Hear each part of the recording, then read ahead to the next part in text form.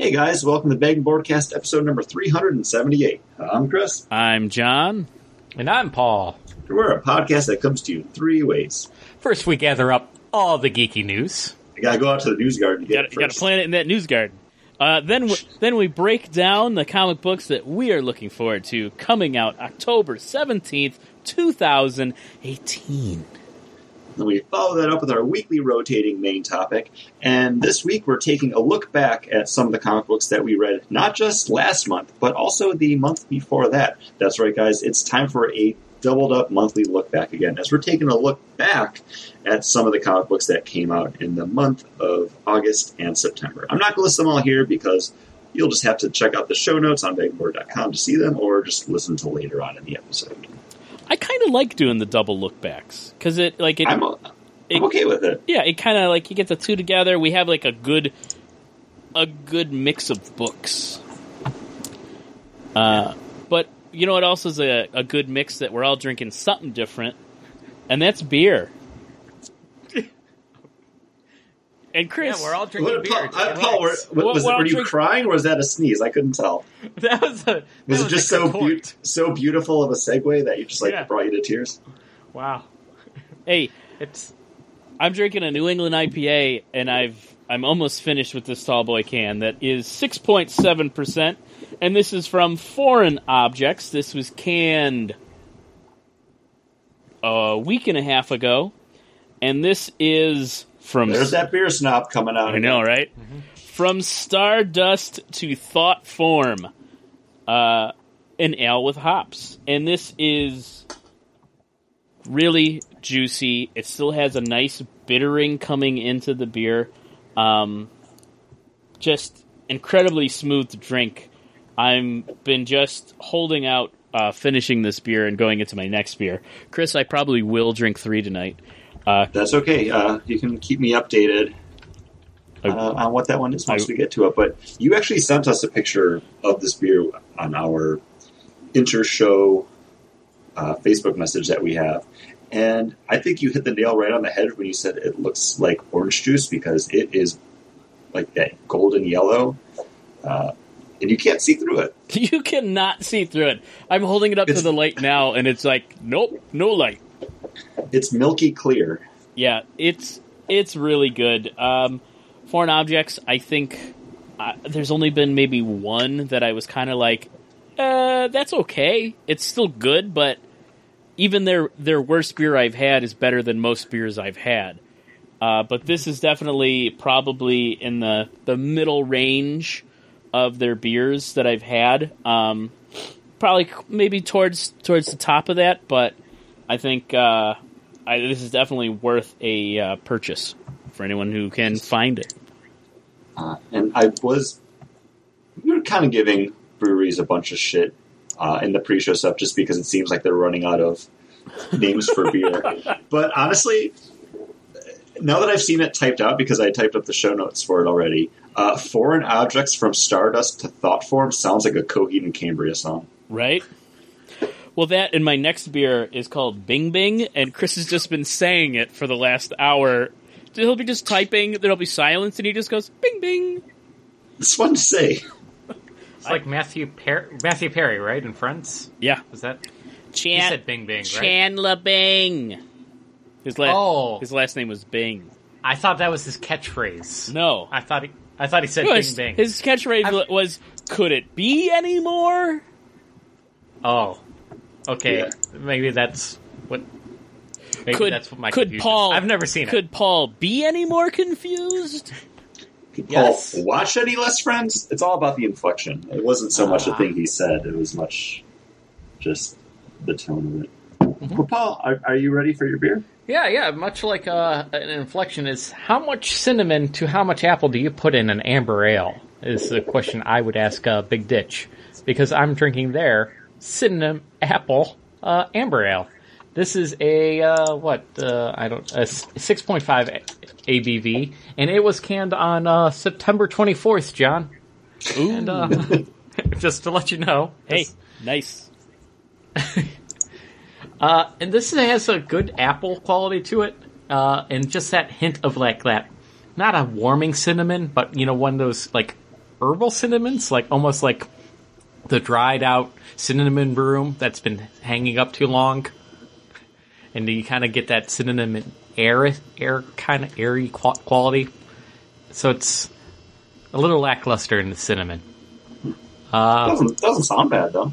It's not bad. It's just like, okay, an apple cinnamon amber ale. Should I have just gone with an apple cider with a lot of cinnamon in it?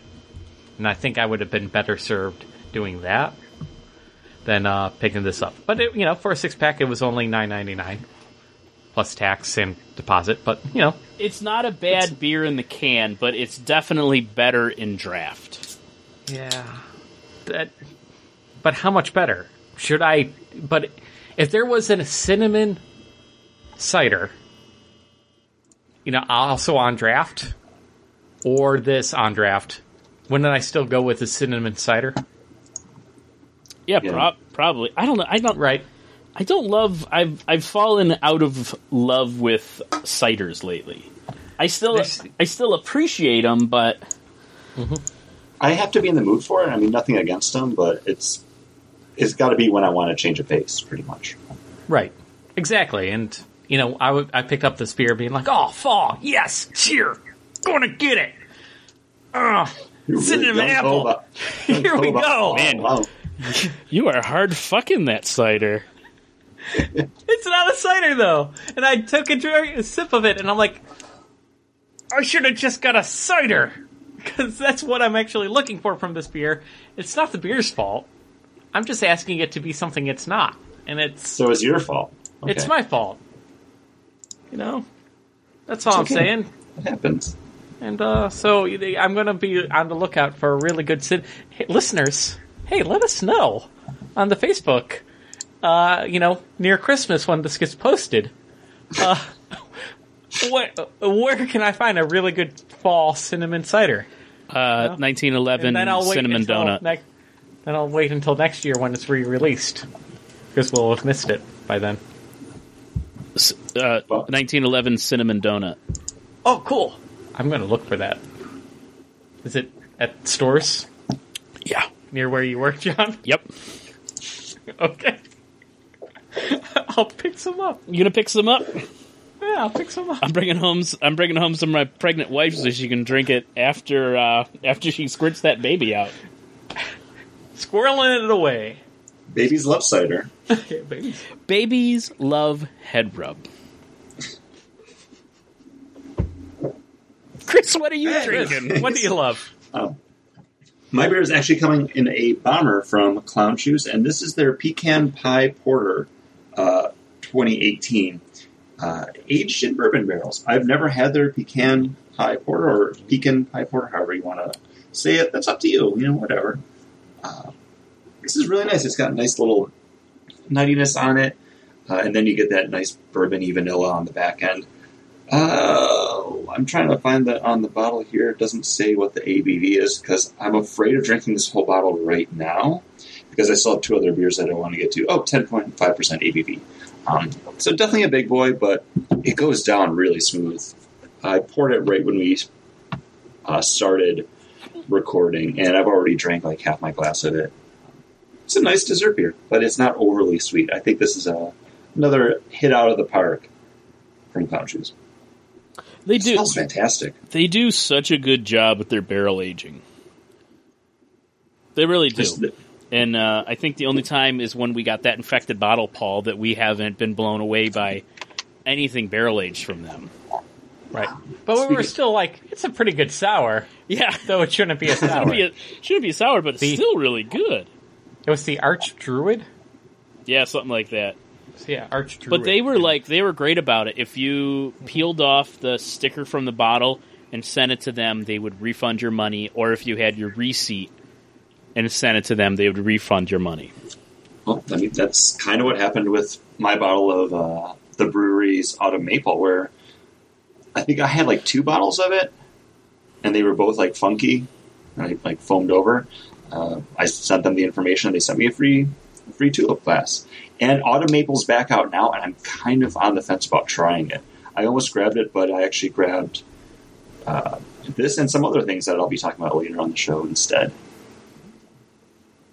Nice. And talking about later on in the show, I think that means it's time for us to get into the news. We're breaking into that news garden. Yeah. And we're going to talk about... Get into Old Man McGowan's news garden. Pulling out his rutabagas, parsnips, I don't know what Paul would grow in the news garden. What's this? Oh, no. Lucas? In the news garden, Paul would grow shit about computers. That's what or is it fertilized with shit about computers? I don't even know. Oh, no. All I know is I went to pull up a little news article, and boom, hit with a picture of a guy that looks like Boba Fett wearing green.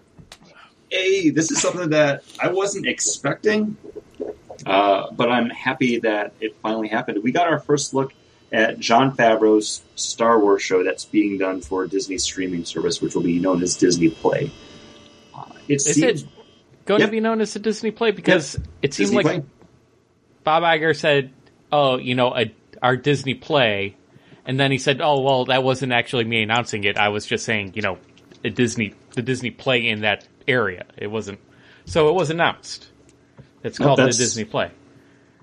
Yeah, that's cool. That's the name for it. I mean, it might just be the project name for it, and they might renovate it, but okay, they've used the name Play for things before, so it's definitely kind of something that falls within that Disney umbrella, like magic or imagination or world, words that they use for everything. Right. But yeah, it's literally just a screenshot of a Mandalorian. The armor is what Boba Fett wears. Walking through like a market or down a street holding a gun. We also got to know a little bit about this, where this is actually going to take place between the original trilogy and the current trilogy. The sequel trilogy? I don't know what you want to call it. Yeah, it's going to take place in the lawless frontier of the edge of space, where the remnants of the Empire retreated back to post Death Star destruction. And what's really kind of interesting about this, too, is written and produced by Jon Favreau, and then he's got a nice list of directors for it. Bryce Dallas Howard and Watiki, director of Thor Ragnarok. Not only the two of them will they be directing episodes, but they actually will be in the show as well. And so will Jon Favreau. Also announced, too, Dave Filoni, the mind behind Star Wars Rebels and Star Wars Clone Wars, will also be making his live-action Star Wars directorial debut in the show, too. Oh, that's cool. Yeah, which is really cool because, this is a guy that's been stewarding Star Wars to the masses, throughout the dark times when we weren't actually getting movies. So he knows the characters, he knows the universe, so definitely have him do something.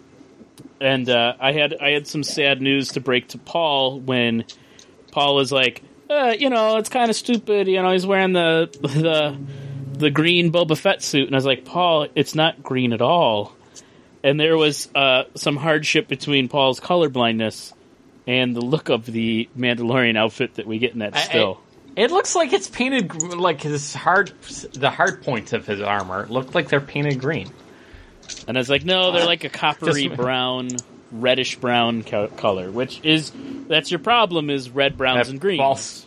That falls right into my wheelhouse of color difficulty. Yeah, so it looks exactly like the Boba Fett outfit, except, he's missing the orange shoulder pad thingy and the, cape. Yeah, and he doesn't, Boba Fett's kind of got that looser fabric in between the armor, and this guy's got tight fabric. Yeah, he's a little bit more tailored. He's better put together. Or he's just bigger, and it fits him better. Because the whole thing is, it's Boba Fett's wearing Jango Fett's armor, so, it doesn't quite fit him, I guess. And somehow Jango Fett actually might not be a Mandalorian at all. He stole the armor. Who knows? Expanded universe. It's legit, or it's not legit. I'm still not sure. Man, it's just weird. We have, because I was just curious. So I just Googled. I feel like I lost the Mandalorian IMDb quick. We don't even know who's in this show yet. We don't even know who the Mandalorian is. It is rumored that the the guy who's in Narcos, and he was in. Let me just look this up real quick. I've never watched Narcos. Pedro Pascal, who was also in Game of Thrones. He was Oberyn. Oh, the dude that gets killed by the mountain. Yep. It's rumored that he is starring as the Mandalorian. Oh, that'd be cool. Yeah, he's really he's been around forever. You just nobody knows, nobody really remembers him until he started being Narcos was his breakout role, being on Game of Thrones. Paul, he's in your favorite movie, That Thing You Do? The Adjustment Bureau. Oh, The Adjustment Bureau. Paul has a lot of favorite movies that we just throw out there because I was about to say Iron Giant. Iron Giant. Vin Diesel's best or role. Love Actually is another one. Oh, Love Actually is really good. But Paul, did you say better than Love did you Actually? say the Great Wall? What movie when I said your favorite movie? I said, I don't even remember. I just threw out a random movie that I've seen. There's only a few. Hey, it's only a few movies. But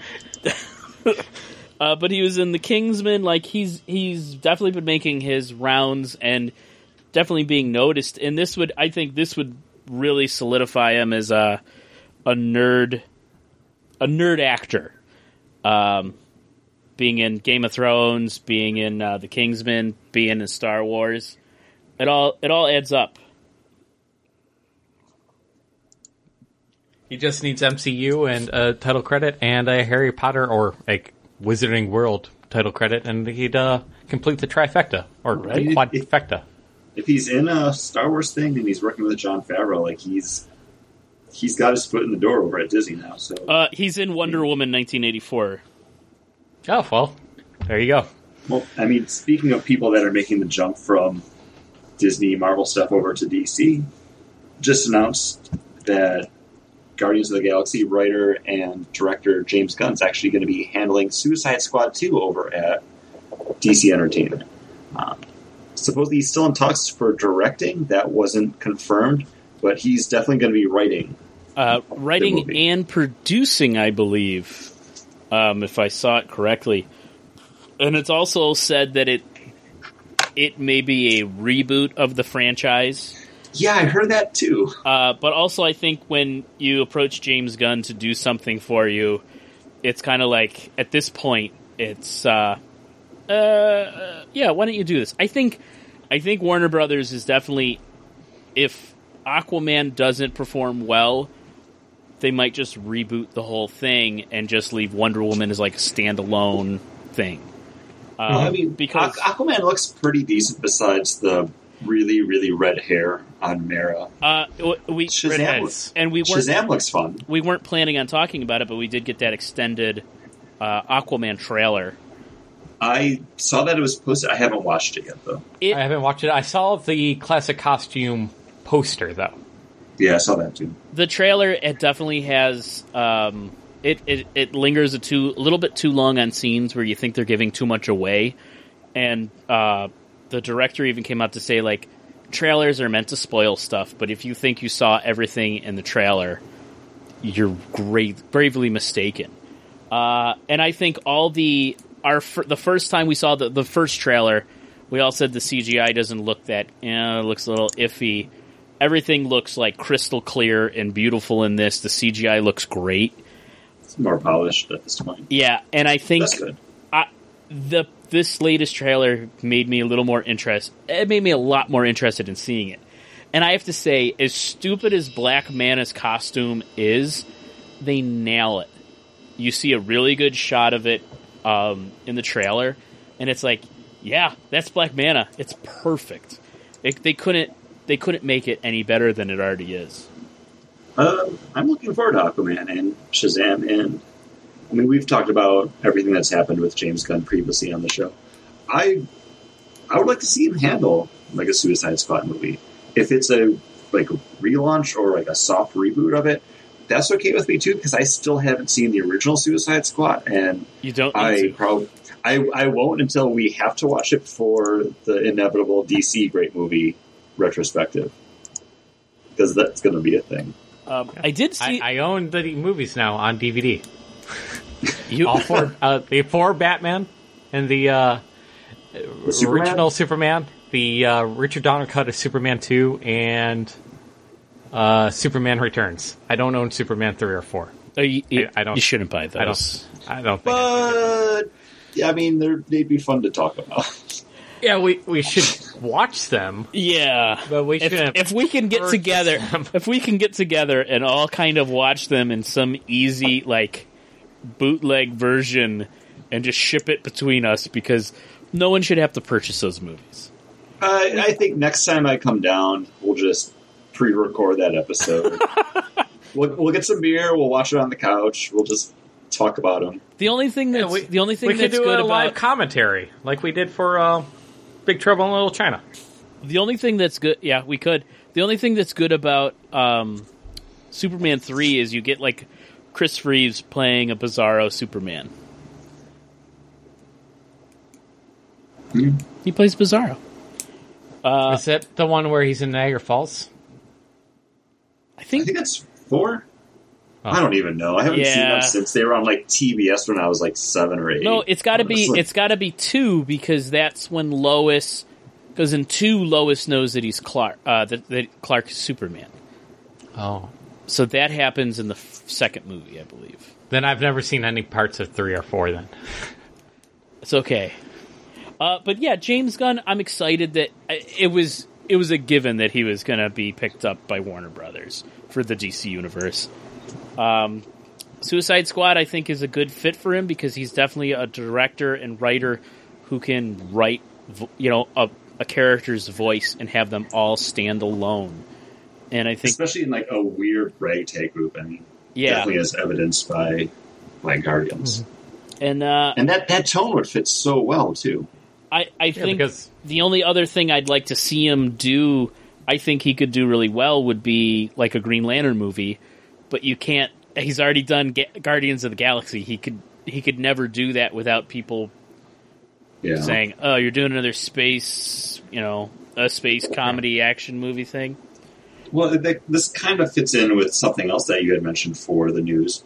Word coming out from CBS that they are going to be doing a Secret Six TV show, which fits kind of alongside Suicide Squad. Yeah. Well, So I don't know like how they're going to try to balance that, but especially with interesting, at least. Deadshot being on that team. They've already done a Suicide Squad in Arrow. Oh, and we should also talk about, we got our first glimpse of the Batwoman costume that looks great. Oh, that looks really good. Over on, is it in Arrow or is it on like the It's going to Batwoman be a show? crossover event. Okay. Yeah. I didn't know where it was actually like starting off from. It's like a backdoor pilot. Like she's appearing in that, and then she'll have her own spin-off show.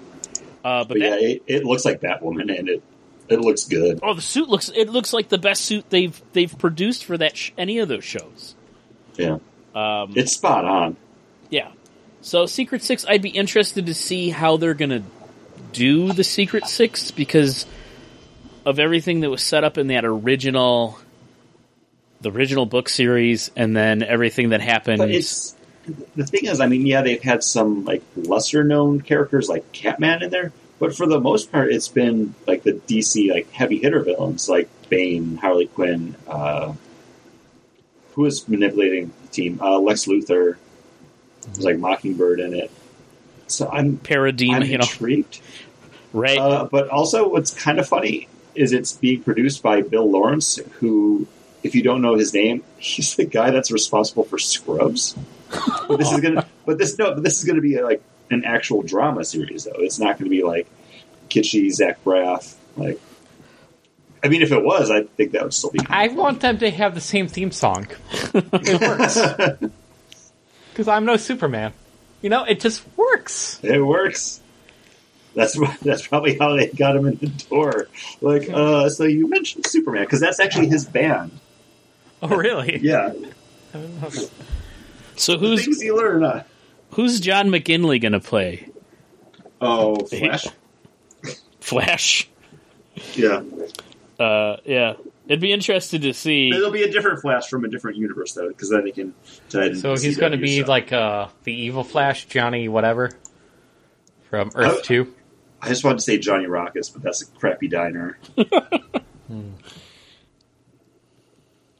Man, some good stuff. We could pick out who we think is going to be on the team all day, but we've got actual nominees, an actual list for you guys to listen to as I read boringly online into your ear holes.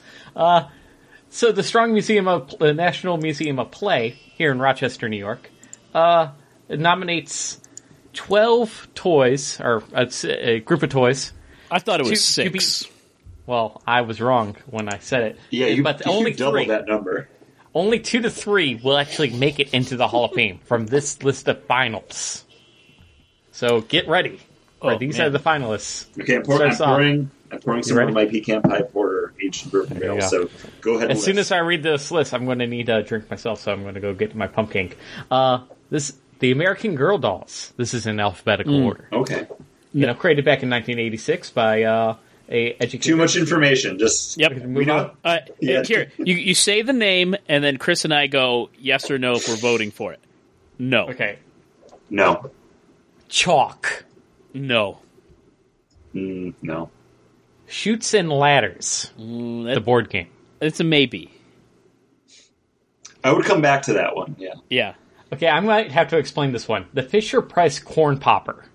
Oh no, everyone It's the knows thing that. on the blue stick with Yeah. the bubble. Yeah, that you and push it it pops the around and it balls. pops. Yeah. Yes. I'm going to say yes. Yeah. Yeah. That's a The yes. Magic 8 Ball. Ooh. Ooh, yes. That's a maybe. That's a yes. If I get 2 to 3, and we're only through 4 or 5 of these. Then you have to cut it down, and we'll do a power ranking. It's fine. Okay. Masters of the Universe toys. Oh, yes. Complete toy line. Yes. Yeah, especially after watching The Toys That Made Us. Yes. Pinball. No, because I'm not Paul McGowan. You son of a gun! The sled.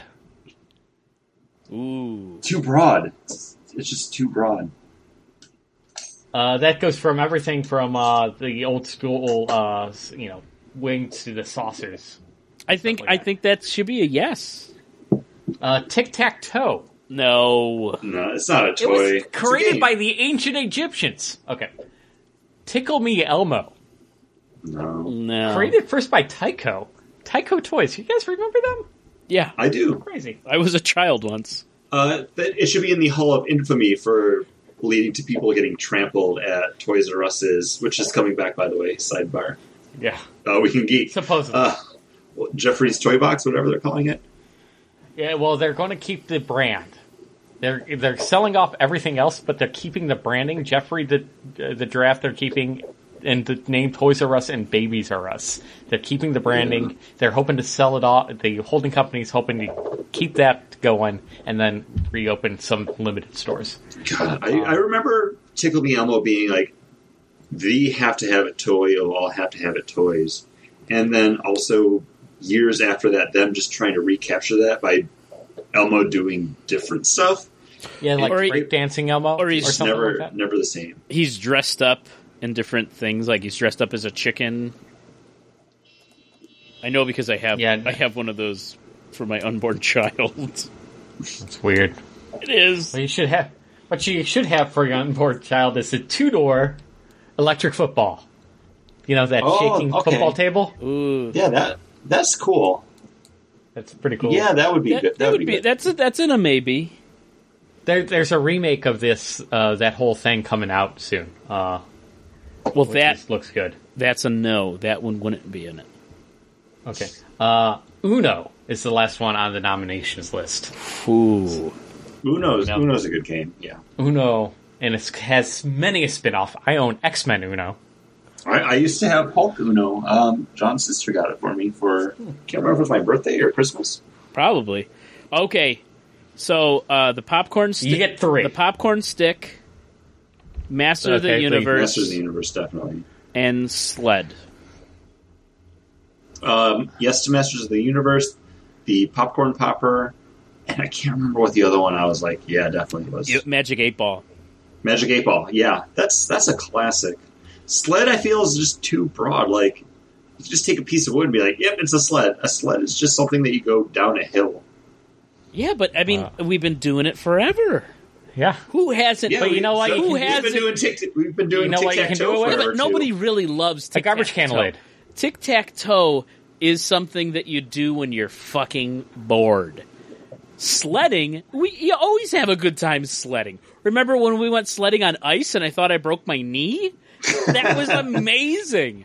That was fun. I had those saucers from my childhood and we went down ice hills backwards. I mean, it's fun. I don't know if it belongs. Like, Here's the thing, I never had an 8-ball. I would shake up somebody else's 8-ball. I'd ask two things, and then I'd be like, it keeps saying ask again later. I'm not going to do that. Fuck this. And give it away. I do want to ask you this question. When was the Magic 8 Ball introduced? Because it's 1964. John, what's your guess? I would say 72. 1946. Whoa! This is a post-war invention. Which is good because because if it came out during the war, kids would be constantly shaking it. Will my daddy come home? No. Paul, Ask what again are later. your yeses though? Pinball. Yeah, think of that. Pinball, and more pinball. Yeah. Pinball, Uno, and then, you know what? I'll give it to the corn popper.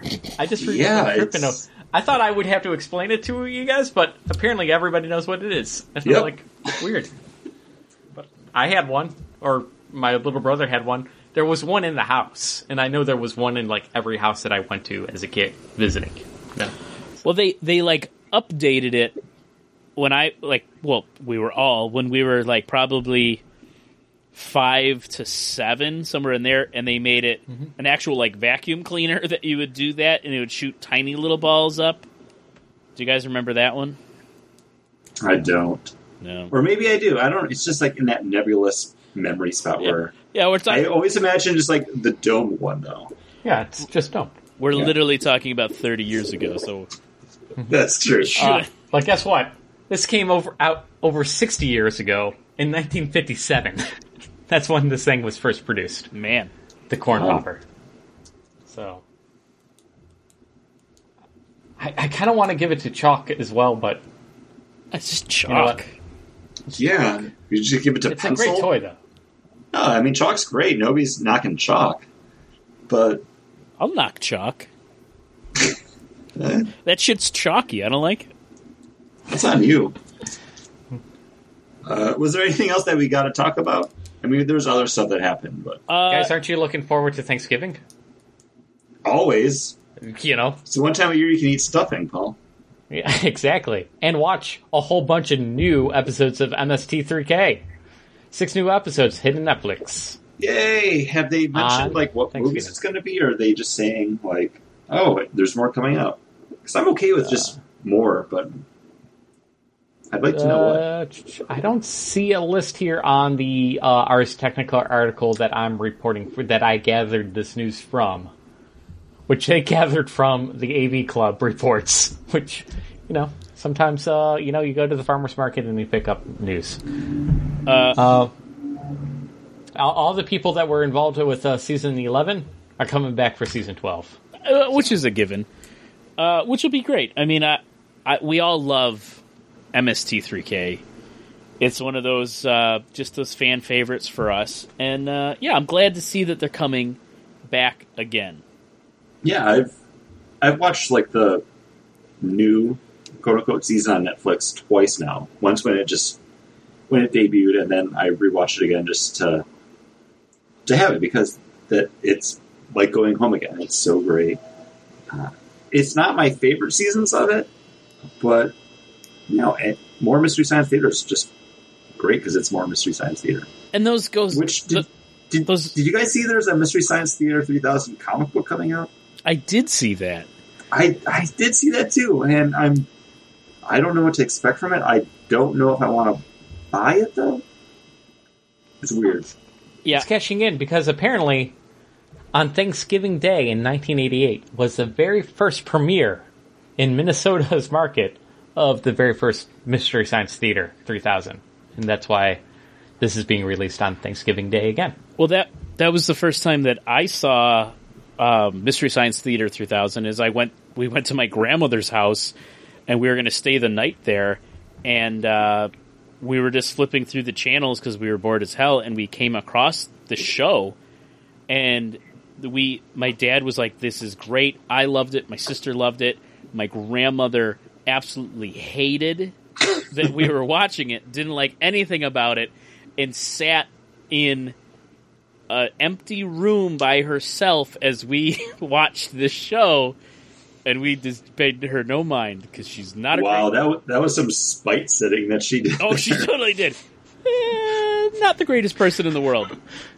Fairly awful. Spite sitting is definitely the episode title. I'm saying it now. Spite sitting. Love it. I will say I discovered Mystery Science Theater 3000 once it made its debut over on the Sci-Fi Channel. I didn't see the originals or the Comedy Central one at all, but I don't remember which episode was the first one I saw. But I did the legwork like a couple years ago where I was like, oh, I actually started watching it like right after it debuted. And that kind of just became the weekly thing that we did at my house. Like it would show on Saturdays in the morning and then again in like the late evening, like late afternoon maybe. I can't remember when it was. But my family, like Saturdays, we would go get pizza and wings, sit down and eat dinner while we watched Mystery Science Theater. And then I would like have to like time my bathroom and go and get a drink breaks like for the commercials. So I love seeing commercials on. After we saw it for Thanksgiving, it was probably a year or two later that out in Buffalo we finally started getting Comedy Central, and my parents are divorced, and we'd go spend the weekend with my dad, and I remember my dad going, "You guys won't believe it.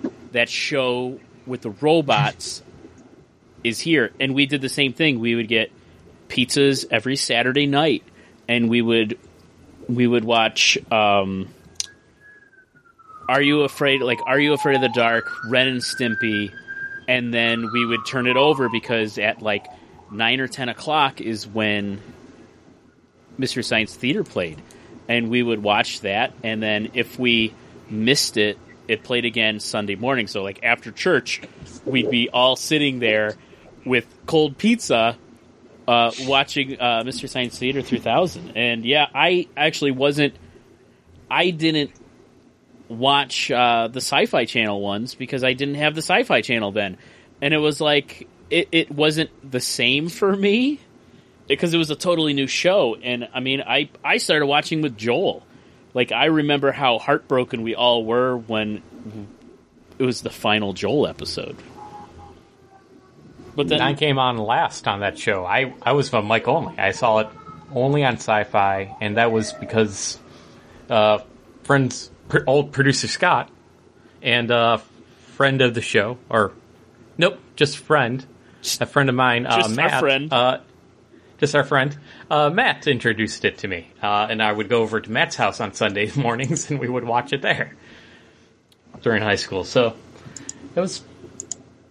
And then we watched the whole movie marathon, and were very sad when it was ending. And we made up a big pot of rice and had that for dinner. You just gotta have some white rice. We can probably push through these news pretty quick, but Dark Phoenix trailer came out with a date that the movie was going to air, and then 2 days later it got pushed back.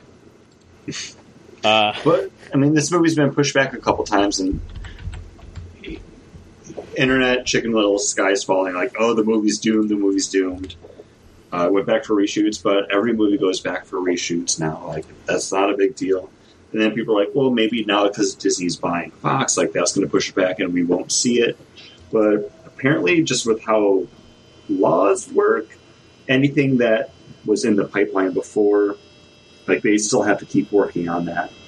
So I don't think they're doing it out of any kind of like necessity, but they obviously believe in this movie. It doesn't look bad, though. I'm just Well, it looks like weirded out by- X3.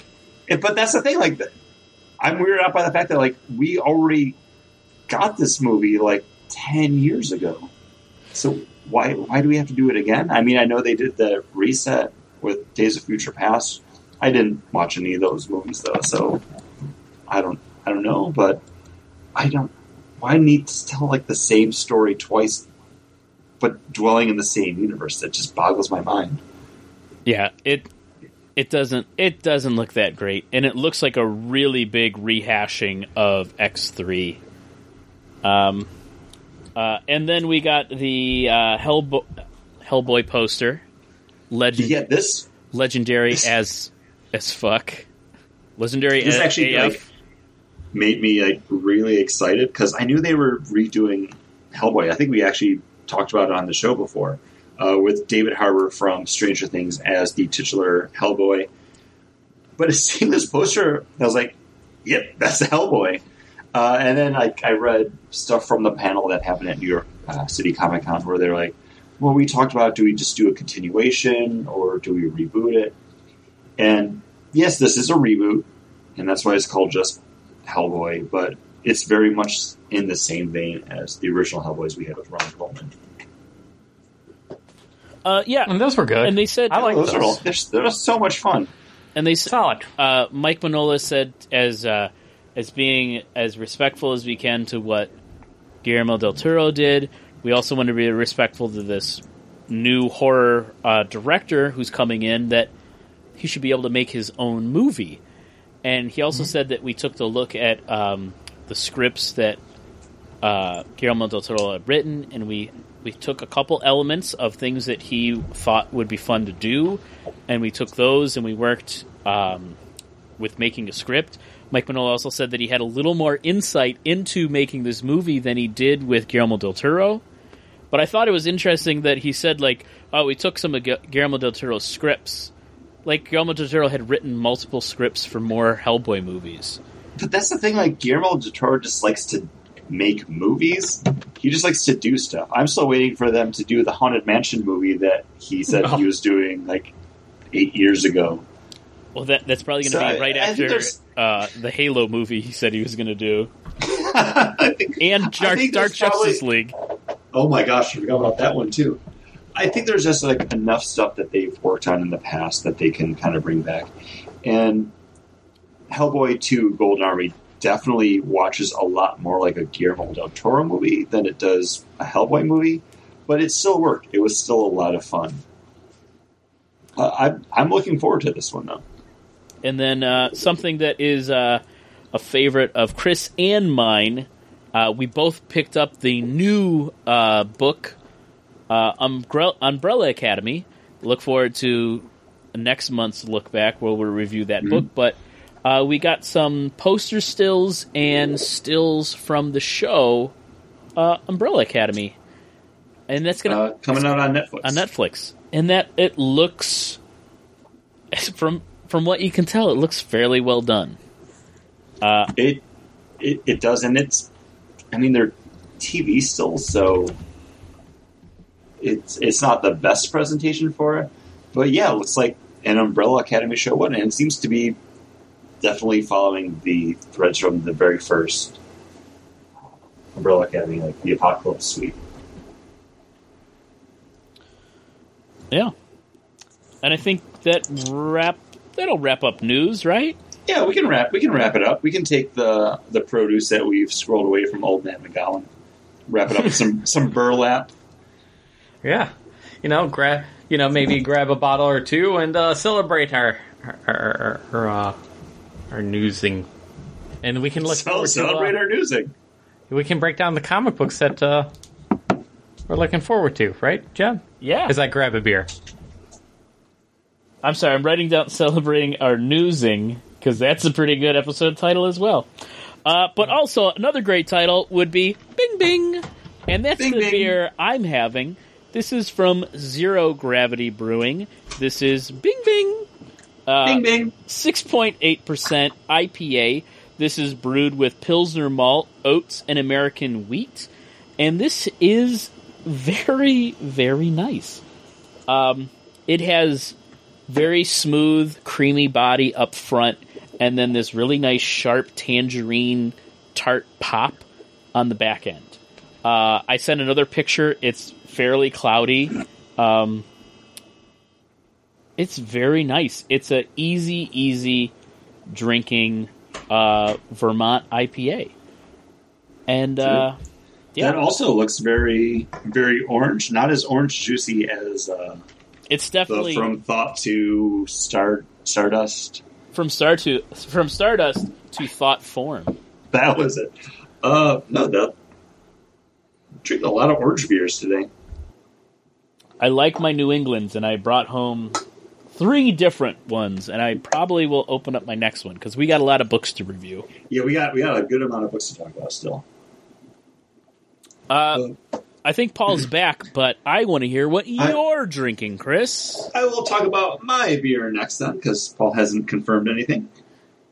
When I went to my beer store last week to get beers to have and to have for the show, I was ecstatic when I saw that they had an end cap put together of beers from New York. And one of those just happened to be Southern Tier Brewing Company's Cold Pressed Coffee Pumpkin. This is their pumpkin, but it's been brewed with light roasted coffee. So I was really excited to see this because I can always get the regular version of pumpkin and Warlock down here. And I want to say last year they had the rum barrel aged pumpkin, aka Rum King. I don't think I bought it. Maybe I did. I don't know. It was a year ago. Did we bring you down a bottle? I don't think so. I don't think that was one of them. I remember it was like a lot of cans. I got some single cut stuff. Mm-hmm. It was a lot of juice bombs. Because the Rum King's only in the Big Bomber. And I think we might have one in the beer cellar. John, is there one in the beer cellar? I don't remember. Of the Rum Kings. That's okay.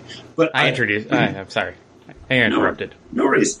I'm just glad to know that you're back, so I don't have to fill too much more time. I love coffee. I drank a pot of it today because I was off from work, so hey, why not? And I love me some pumpkin. I love some pumpkin beers. It's the best time of year for that.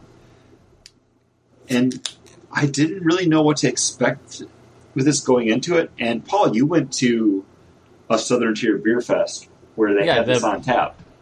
The Pumpkin Fest. I went the very first year that they but I also went this year. The very first year that they had cold pressed coffee, and I thought it was like it's only for this event. And I got some, and I'm like, okay, it's probably good that's only here for the event. And then I saw it everywhere, and I'm like, ugh, I don't know if I'd want to pull a 4-pack. But that was the first thing. Like as soon as I saw you put up that picture on your Instagram, I was like, ooh, how's the cold pressed coffee one? Because there's just something about that. I mean, you can call me like a basic white girl, but I love me like a pumpkin spice latte. So it just makes sense to like have that melded together. But this is a lot more of a black coffee flavor with that kind of yummy pumpkin note on the back end. It's not overly sweet. It's not overly like spicy, and I don't mean any kind of like hot, but when you think of pumpkin spice, you think of like the cinnamon, nutmeg, allspice, spice bomb. But this is like a black coffee with that yam pumpkin beer on the back end, and it's weird because they don't meld together, but they both kind of stand out alongside each other. Exactly. I like it though, but I don't love it. But this is my final bottle of it because I drank the rest of them over the week, and I had to make sure I saved one for tonight. But it's weird, but I like it. Paul, steer me right. Steer me right on this. No, you're exactly right. That was my problem with it. Was that I felt like the coffee and the pumpkin didn't actually play well together. There was no good mix. And at this year's Pumpkin Fest down in Southern Tier, they had a cinnamon pumpkin and a chai tea pumpkin. The cinnamon pumpkin were straight up just cinnamon all the way, and then again it would kind of finish with that little bit of pumpkin yummy sweetness, and then that spice, that pumpkin spice. And I was like, it's good if I really wanted a really good cinnamon beer, kind of like Dark of the Moon was back in the day.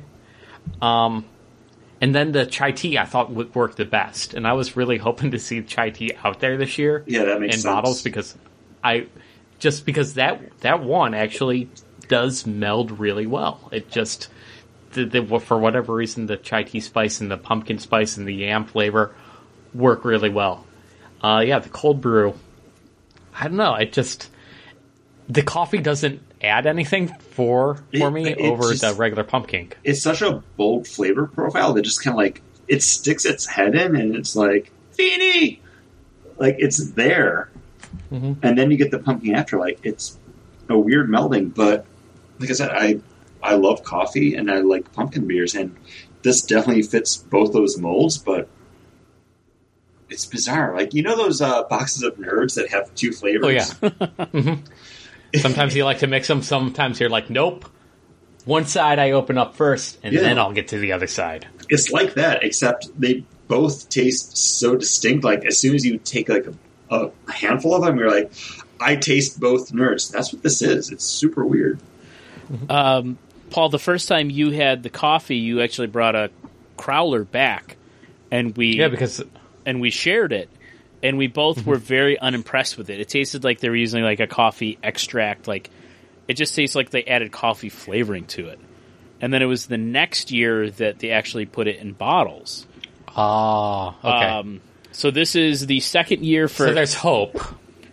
There's hope that I might get the chai tea pumpkin. I think you're probably going to see the chai tea pumpkin next year, and you might not see Warlock.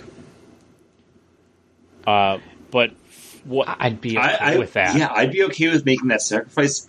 And that's speaking as someone who hasn't had the chai tea pumpkin. Mm-hmm. It's pretty good. It's definitely... I think they might have done it last year at the Pumpkin Fest too, Paul.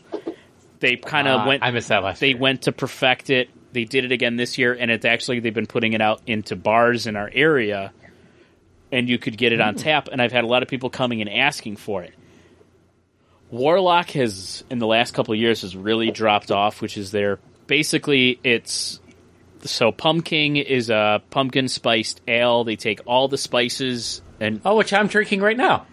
They take all those spices and that pumpkin, and then they put it into a stout. So it's the exact... Oh, which I'll be drinking later. Yeah. And I mean, we've always said when we've reviewed those beers every fall for the show, every year it's hard to decide which one you like more. Do you like the Warlock? Do you like the Pumpkin? It's always been a neck and neck race. And I think next year you're probably going to see a drop off. You might not see any Warlock, but you'll see the chai tea.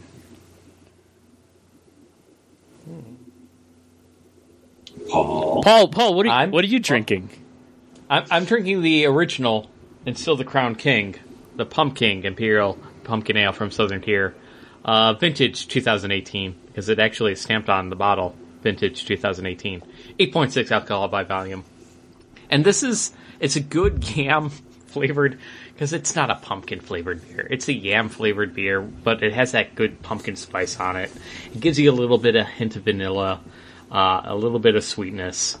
It's my go-to for pumpkin beers. I do want to get down to Voodoo Brewery though and pick up Caution Contains Real Pumpkin, because that is a really good barrel aged pumpkin beer. That was really good. I saw your post about their barrel age collection being released again today, and then I looked at their post. Looked at their Facebook page, and they're like, "Yep, all sold out of all bottles." And I'm like, "Of course it is," because you guys release it on a freaking Thursday at like 2:00. People are working so far away. I know. It's just a tease. I just started carrying their product in my beer stores, so I'm hoping to meet the beer rep and hopefully make friends so they can let us know ahead of time, Paul, so we can get down there and get some. Well, I know they do it on purpose, because the people that run Voodoo Brewery hate the idea of people buying their beer, sitting on it, trading it, selling it, and not buying the stuff that they're going to drink themselves. They hate that idea so much that they actually have a list of people they no longer sell to when they find out that the people are trading their beer away or selling it online. Like, I had to show my ID and get checked up against that list when I tried to buy Caution Real Pumpkin last year. I'm like, oh, can I have 2 bottles? They're like, sure, can we see your ID again? And I'm like, okay. Is it because you're ringing up another transaction? She's like, no, we just got to check the list. And I'm like, oh, what now? Well, it's because apparently the people will go in there. The secondary beer market is insane. And there's people who it's super highly reviewed. People love it. So what people go, they buy a ton of it, and then they'll sell it for a single can upwards to $40, $50 for a single beer. And people who want that beer will pay that. It's a ridiculous secondary market. And the breweries, they're like, we want everybody to have this. We were nice enough to sell you these beers, and now we feel like you're making profit off of our beer, which shouldn't be happening. You should be buying this beer to drink. And I mean, it's something I deal with this with my job, but it's like it does drive me nuts because the beer world that we used to live in was, you've never had this? Here, try this. And we've always been that way with our friends, and people have always been that way with us in the different beer places that we've gone to. And it's just it's just a different world now where people are like, oh, I can get this and I can make money on this. Well, did you see that whole Facebook page for the announcement of them selling that beer? It was all ISO for this, ISO for this. I don't know what ISO means. I thought it was the girl from Tron Legacy, but in search of. In search of. Okay, I don't know what you're talking about because I didn't see those posts. But when you say ISO, okay, I read that as like in search of. Okay, in search of Sasquatch. That was a guess. In search of. So yeah, like almost all the posts were like asking people to pick it up, which I guess is. I kind of figured that's what ISO meant, like, I want it, but I didn't know what ISO stood for, but in search of makes sense, so we're going to use it from now on. Thank you, Chris. In search of this. With Leonard Nimoy kicking out the jams. Trade.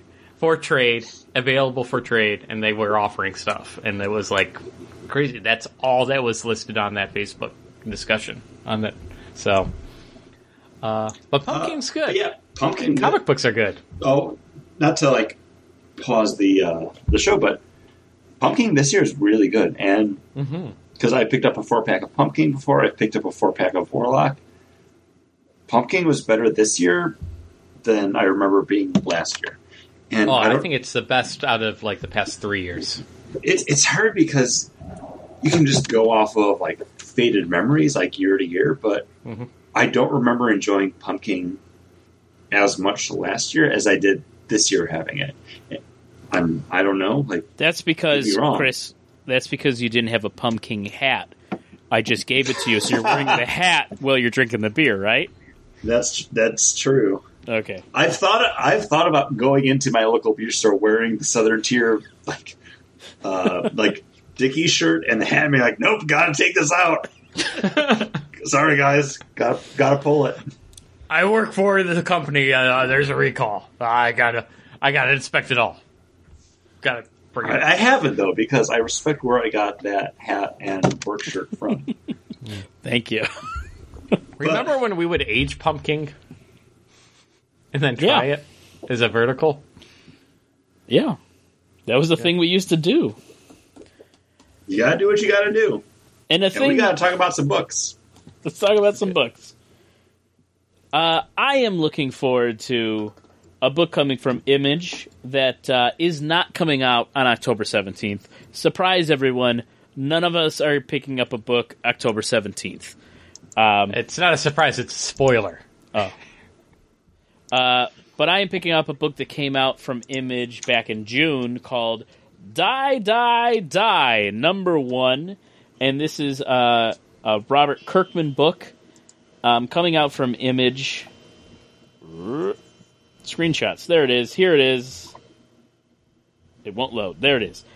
This is from Robert Kirkman, Scott Gimple, and art by Chris Burnham and Nathan Fairbairn. And this is a blood will flow, bullets will fly, and the mayhem will never end. Die, die, die brings all the action you could ever want. I wanted to pick this book up when issue 2 came out because there's a Bruce Lee-esque gentleman whose nose has been cut off, shirtless, about to kick somebody's ass. And I went, what the hell is this book about? And I added issue 1 to my wish list, and that's going to be my pick because it seems like it could be fun. Could be. I'm sure we will read this for the October look back. Probably not because it came out in June. Okay, never mind. I didn't realize it was that long ago. You guys want to hear about another book that we're not going to read for the monthly look back? No, but maybe a trade and policy? No, because I bought it in a physical form. So it probably won't be a trade and policy. Also because it's not really one of those books that you would read and talk about the story or anything like that. This is, I'm picking up, because I already picked it up and I finally got it shipped to me, DC's Anatomy of a Metahuman. This is written and illustrated by Bruce Wayne, Batman himself.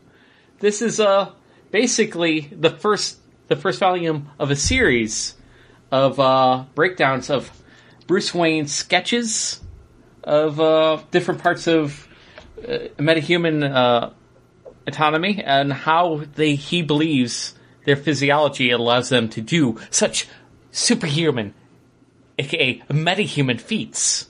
And he has breakdowns in here of Cyborg, Superman, Aquaman, the Cheetah, some of the cold villains like Mr. Freeze, and stuff like that. And basically, when you start reading this book, it's like, hey, if you have this book, that means something horribly wrong has happened. And if something horribly wrong has happened, you might be facing Superman or one of these other Martian Manhunter or some of these other crazy creatures. And the reason I wrote it down as a book is because, there's people out there that can easily hack the interwebs and the bad computer, so I have to put it in just, analog only.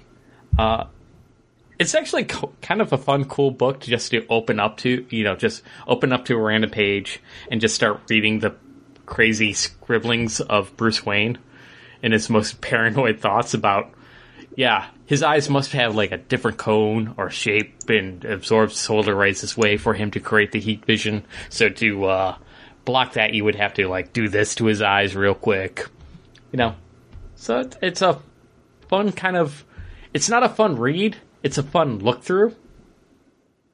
It reminds me of those old, back when we were in middle school, maybe elementary school, those encyclopedia style books of the breakdowns of how the droids would work from Star Wars, where they would show the insides of the droids.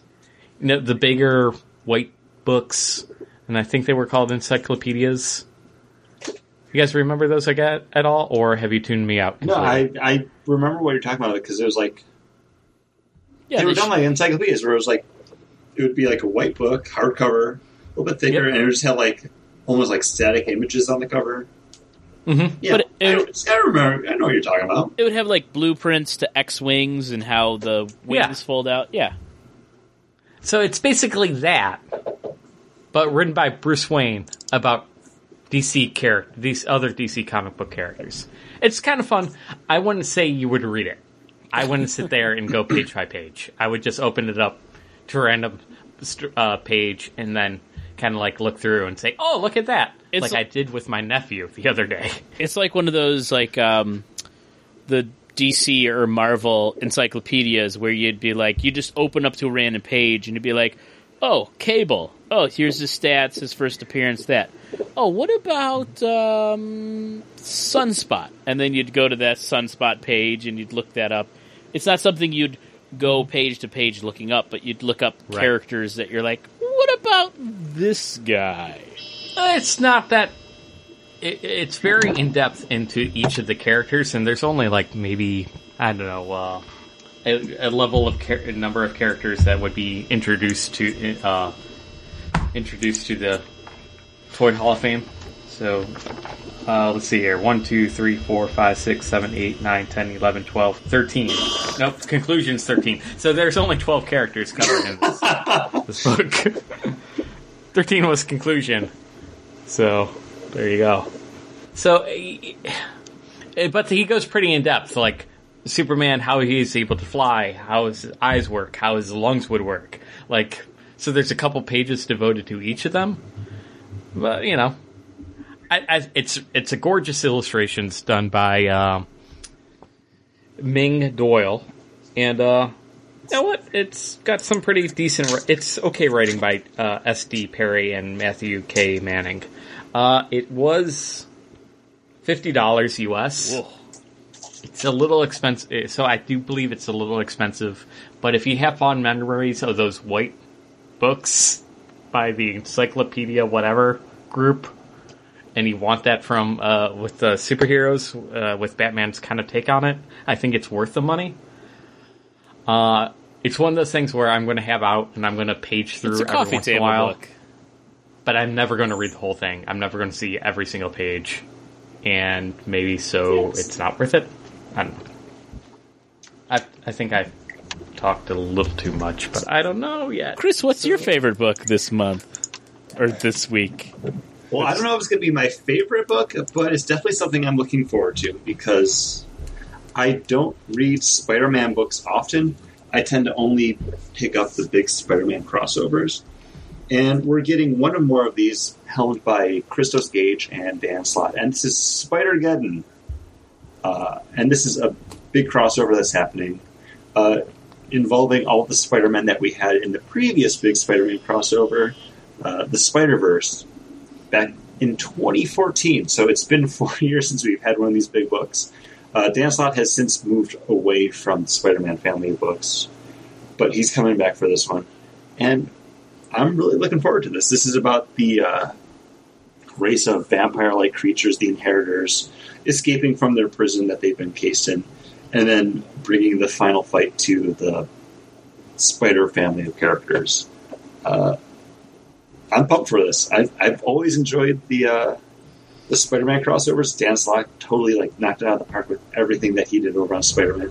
I'm sad I didn't keep up on it month from month, but I feel like all of these crossovers or miniseries they did scratched enough of that itch that always left me wanting more, and I would just get that the next year.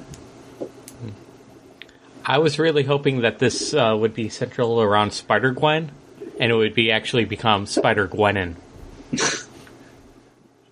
Well, that's just me. She's in it. I know you're making a word joke, but at least she's there. Yeah, because that's my new spin-off podcast, Word Jokes with Friends. That's an inside joke that nobody will ever get. We've mentioned it quite a few times on the show. We talked about doing an actual a word books podcast called Word Books with Friends. I subscribe to the fact that wouldn't be a bad idea. That could be fun, but once a month. You know what it is? Monthly. You know what it is we keep talking about actually doing it, and then Paul recommends books, and then we go, maybe we won't. You guys recommend a book then. Well, how about I recommend a book? Or not have me on the show. How about I recommend a book show and then I can listen to it and I'd still be appreciative. I'm trying to segue. Oh, I'm sorry. How about I recommend a book for a dramatic reading? Ooh. Paul, you're reading this, by the way. I know. Okay. I know. And now, gotta scroll up.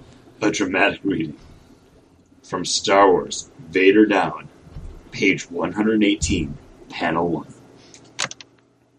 I believe Master Luke has been taken by stormtroopers. A Wookiee has hurt Chewbacca and is in the process of trying to detach Captain Solo's head. And I'm in the most frightful state. Some awful droids took my arms. That was a dramatic reading from Star Wars Vader Down, page 118, panel 1. Transport over here. Over here. Yeah, I did the thing with my arms too. That Oh. 3PO does. I the whole did, time too. I was doing that, I was doing up and down with my arm. yeah, Very- but 3PO But doesn't have arms in you that couldn't panel. be doing it. He doesn't have arms. Well, it's the only way I can Aha! not even do Aha! the voice. That's how I screwed it up. That's how I screwed it up. Aha! Yeah. That's why I couldn't find the tone Chris, do you need to take a break? in the voice. No, I did already. Okay, good. It's when Paul was talking about his Star Wars or Oh, there his, is. Batman encyclopedia. That's why I kept on going There- so long, and that's why, like, when I was coming back from it, I'm like, I think I talked enough about it. Maybe. oh, see, I didn't. I don't know. I don't think I heard that part of it. But no, I sent a message to everyone saying I had to go to the bathroom. And I was afraid of like getting up to go and have somebody like, and Chris, your book is? Because then I wouldn't be here. But I threw Paul it. just kept talking. I threw it over. I threw it over to you, and then I checked my phone, and it said like a minute ago, Chris said he had to go to the bathroom, and I was like, "Uh oh, oh, he's there." I came back at the right time then. Yes. But since we've talked about books and we talked about books, hey guys, why don't we talk about some books? Sure. Who are we going to start with? Whose book? Ooh, we didn't discuss this at all. Nope. Let's just get Fantastic Four out of the way then. Okay. That's my only book. Because we got two, and then we'll go to John with your two, and then Chris with his. That sounds good. Come on, Comixology, you know I'm not a robot. It thinks I'm a robot. I'm trying to log in. I'm sorry. No worries, because this is the first Fantastic Four #1 we've had in a while. We've been getting the adventures of Johnny Storm, the Human Torch, and Ben Grimm, the Thing, over in the Marvel 2-in-1 stories, which is kind of what I thought this was going to be, and it kind of was. But I was afraid of it was, but I was afraid of jumping into this and having it be like Fantastic Four #1, where they're already together, and I didn't know what spoiler happened. for the rest of the series. But it's definitely not like this is the lead up to them becoming the Fantastic Four again, which I thought was a nice change of pace because I was able to come into this with the knowledge that I had because I was afraid I wasn't going to know what happened, like how did they become the Four again. And that doesn't matter. No, because this is a story of basically Ben Grimm giving up all hope that Reed, Sue, and the kids are ever going to show up again. They've been lost in the in the crazy universe, multiverse that they have traveled through so many times before, and Johnny Storm refusing to believe that they're actually gone for good, and spoilers for the book. Right at the moment where all hope is, of course, now lost, is the moment where hope is rekindled, and the Fantastic Four symbol is seen in the sky. This is written by Dan Slott, art by Sarah Pichelli. Which is why Dan Slott's not on Spider-Man anymore. Right. And I was really surprised how well Dan Slott started at Marvel writing a Ben Grimm comic, so I'm not that surprised that I really enjoy this Ben Grimm again. Well, but I also it's also enjoy not his- surprising because then you get his next character with She-Hulk, who also appears in this one. Like, this very much Yeah, seemed well, like going briefly. home again for him. Yeah, briefly, but Yeah.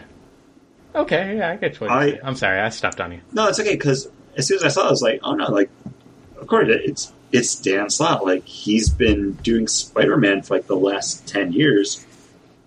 He wants to like touch on the other characters that he's always kind of had that soft spot for. This is kind of a story where they splice in this very older, like maybe 70s kind of comic booky kind of story within it to explain like this weird stone that Ben Grimm has that really it's just fun storytelling. There's no real plot development or anything in this story other than that maybe the Fantastic Four is going to show up. There's some cool character development of Ben Grimm asking, and again, spoilers. Hey, look, we're reviewing the books. What can you Hey, do? we're reviewing a month and a half old book to 2 months old book. And Ben Grimm finally asks Lisa Masters to marry him, Which is great because they were going to get cats because Alicia Masters always believes she would, someday Have cats. own pets. Yeah. Chris, you could totally steal her away from Ben Grimm. Oh, I love cats. And I have blue eyes. She would have to take my word for it, though. And you wouldn't need to clean up any mess because she would never see it. She could smell it. She would trip over it. Okay, you don't need to clean up any mess that isn't on the floor. All that sky mess. Ooh. No, on the counter spaces and on tables, you're fine. You could have a whole room to yourself and never tell her that room exists. Just don't put a doorknob there. Perfect. I think the book looks beautiful. Sarah Pacelli is someone that Chris really introduced us to with Miles Morales, Ultimate Spider-Man, that Spider-Man book. And I can't say I loved this book. It was a little whiny in the beginning. It just was like, it's a little hokey. All right, let's get through it. It's hokey, but I think that is kind of too Fantastic Four string. And then, like, when he was like, I know what to do with this magic stone that the lady gave me to tell me to find my way home. Hey, Stan Lee. Find my way home. That's my Ben Grimm. Ben Grimm has got Stan Lee voice. Because they're both from Yancey Street. But he, and I was like, oh, he's gonna try to use the stone to save Reed and Sue, and then he puts it in a ring and gives it to Alicia Masters, and then I was like, oh, he's gonna have a real by the end of the book, I'm like, he's gonna have a really weird time being like, I need that ring back, because that ring, the whole reason to tell that story is because they're going to use that ring to find Sue and Reed and the kids. Mark my words. That's what it's going to be. Why else introduce that stone? Because he was saying that she was his way home. And it's just like it was a red herring, I think, for you to believe that. I think too, because he crushes that stone. Like that's a pebble by the time he gets to the I think that's all he had of it. You never see the size of you see the size of that, and he says she gave him a piece of the stone. Oh, okay. It's possible. This is probably the most Fantastic Four book I've read of the Fantastic Four books over the past 10 years, though. It's big. It's got all those characters in it. It touches on the larger Marvel universe. But at its core, it has a good heart to it. And it's cheesy, but I did enjoy the fact that it flashes back to a previous adventure they had, and it turns out Sue Storm can't sing. And everyone knows Johnny's the best singer. Like, the family rallies behind him. It's stupid, but it sold the book to me. Now, what about the backup Doctor Doom? I really liked it. Okay, I didn't. Sorry. No, that's okay. I'm glad you liked it because I didn't read it because I thought it was a preview of a Doctor Doom book that was coming out. So I was just kind of flipping through it. So I got to the end of the book, so it was done. And I was like, oh no, this is still going. This is still going. Oh, now there's another story. I didn't realize they were backups. So I didn't actually read this one. It's kind of, in Les Mis, all the kids are... Okay, now you have my attention now, sir. How all the kids are basically dying on the ramparts. Mm-hmm. Now imagine if just Dr. Doom just comes up and messes up everybody's shit. That's that story. It's like, oh man, this is not going to go well for this girl trying to rally the troops. So this is this is Red and Black, the Dr. Doom story. Okay. Yep. Pretty good. It was fun. Nice. I didn't. I didn't like it. It seems well done, just from what I flipped through. I did read the next one though because it was seriously only like one page by Dan Slott and Scotty Young. But yeah, because that summed up my thoughts on what I thought this book was going to be. And it's Mr. Impossible, which is great. Because that's how Mr. Impossible should be used, as like just diffusing nerd tension or nerd hate and nerd rage. Like, just have him be the audience and just like take away their argument. Well, ultimately, I enjoyed this book more than I thought I was going to. It's a far cry from the last Fantastic Four that I remember reading, which was like the Matt Fraction stuff, where it was that big, overly impossible sci-fi book. I feel like this captured like the family feeling of it quite well. I really enjoyed this one. I don't think it was my favorite book of the month, but I definitely dug it. My favorite part is definitely the Reed and Sue moment where Sue's like, "Are you sure you can do it? It seems impossible." And then Reed turns to her and says, "Well, do you believe in me?" And she's like, "Of course." And he says, "Well, that's why I know I can do the impossible." Like, freaking, that's what I come to the Fantastic Four for. That moment right there. I don't care what happens in the rest of the book. I'm glad I spent my $3.99. That's a great moment. Sign me up.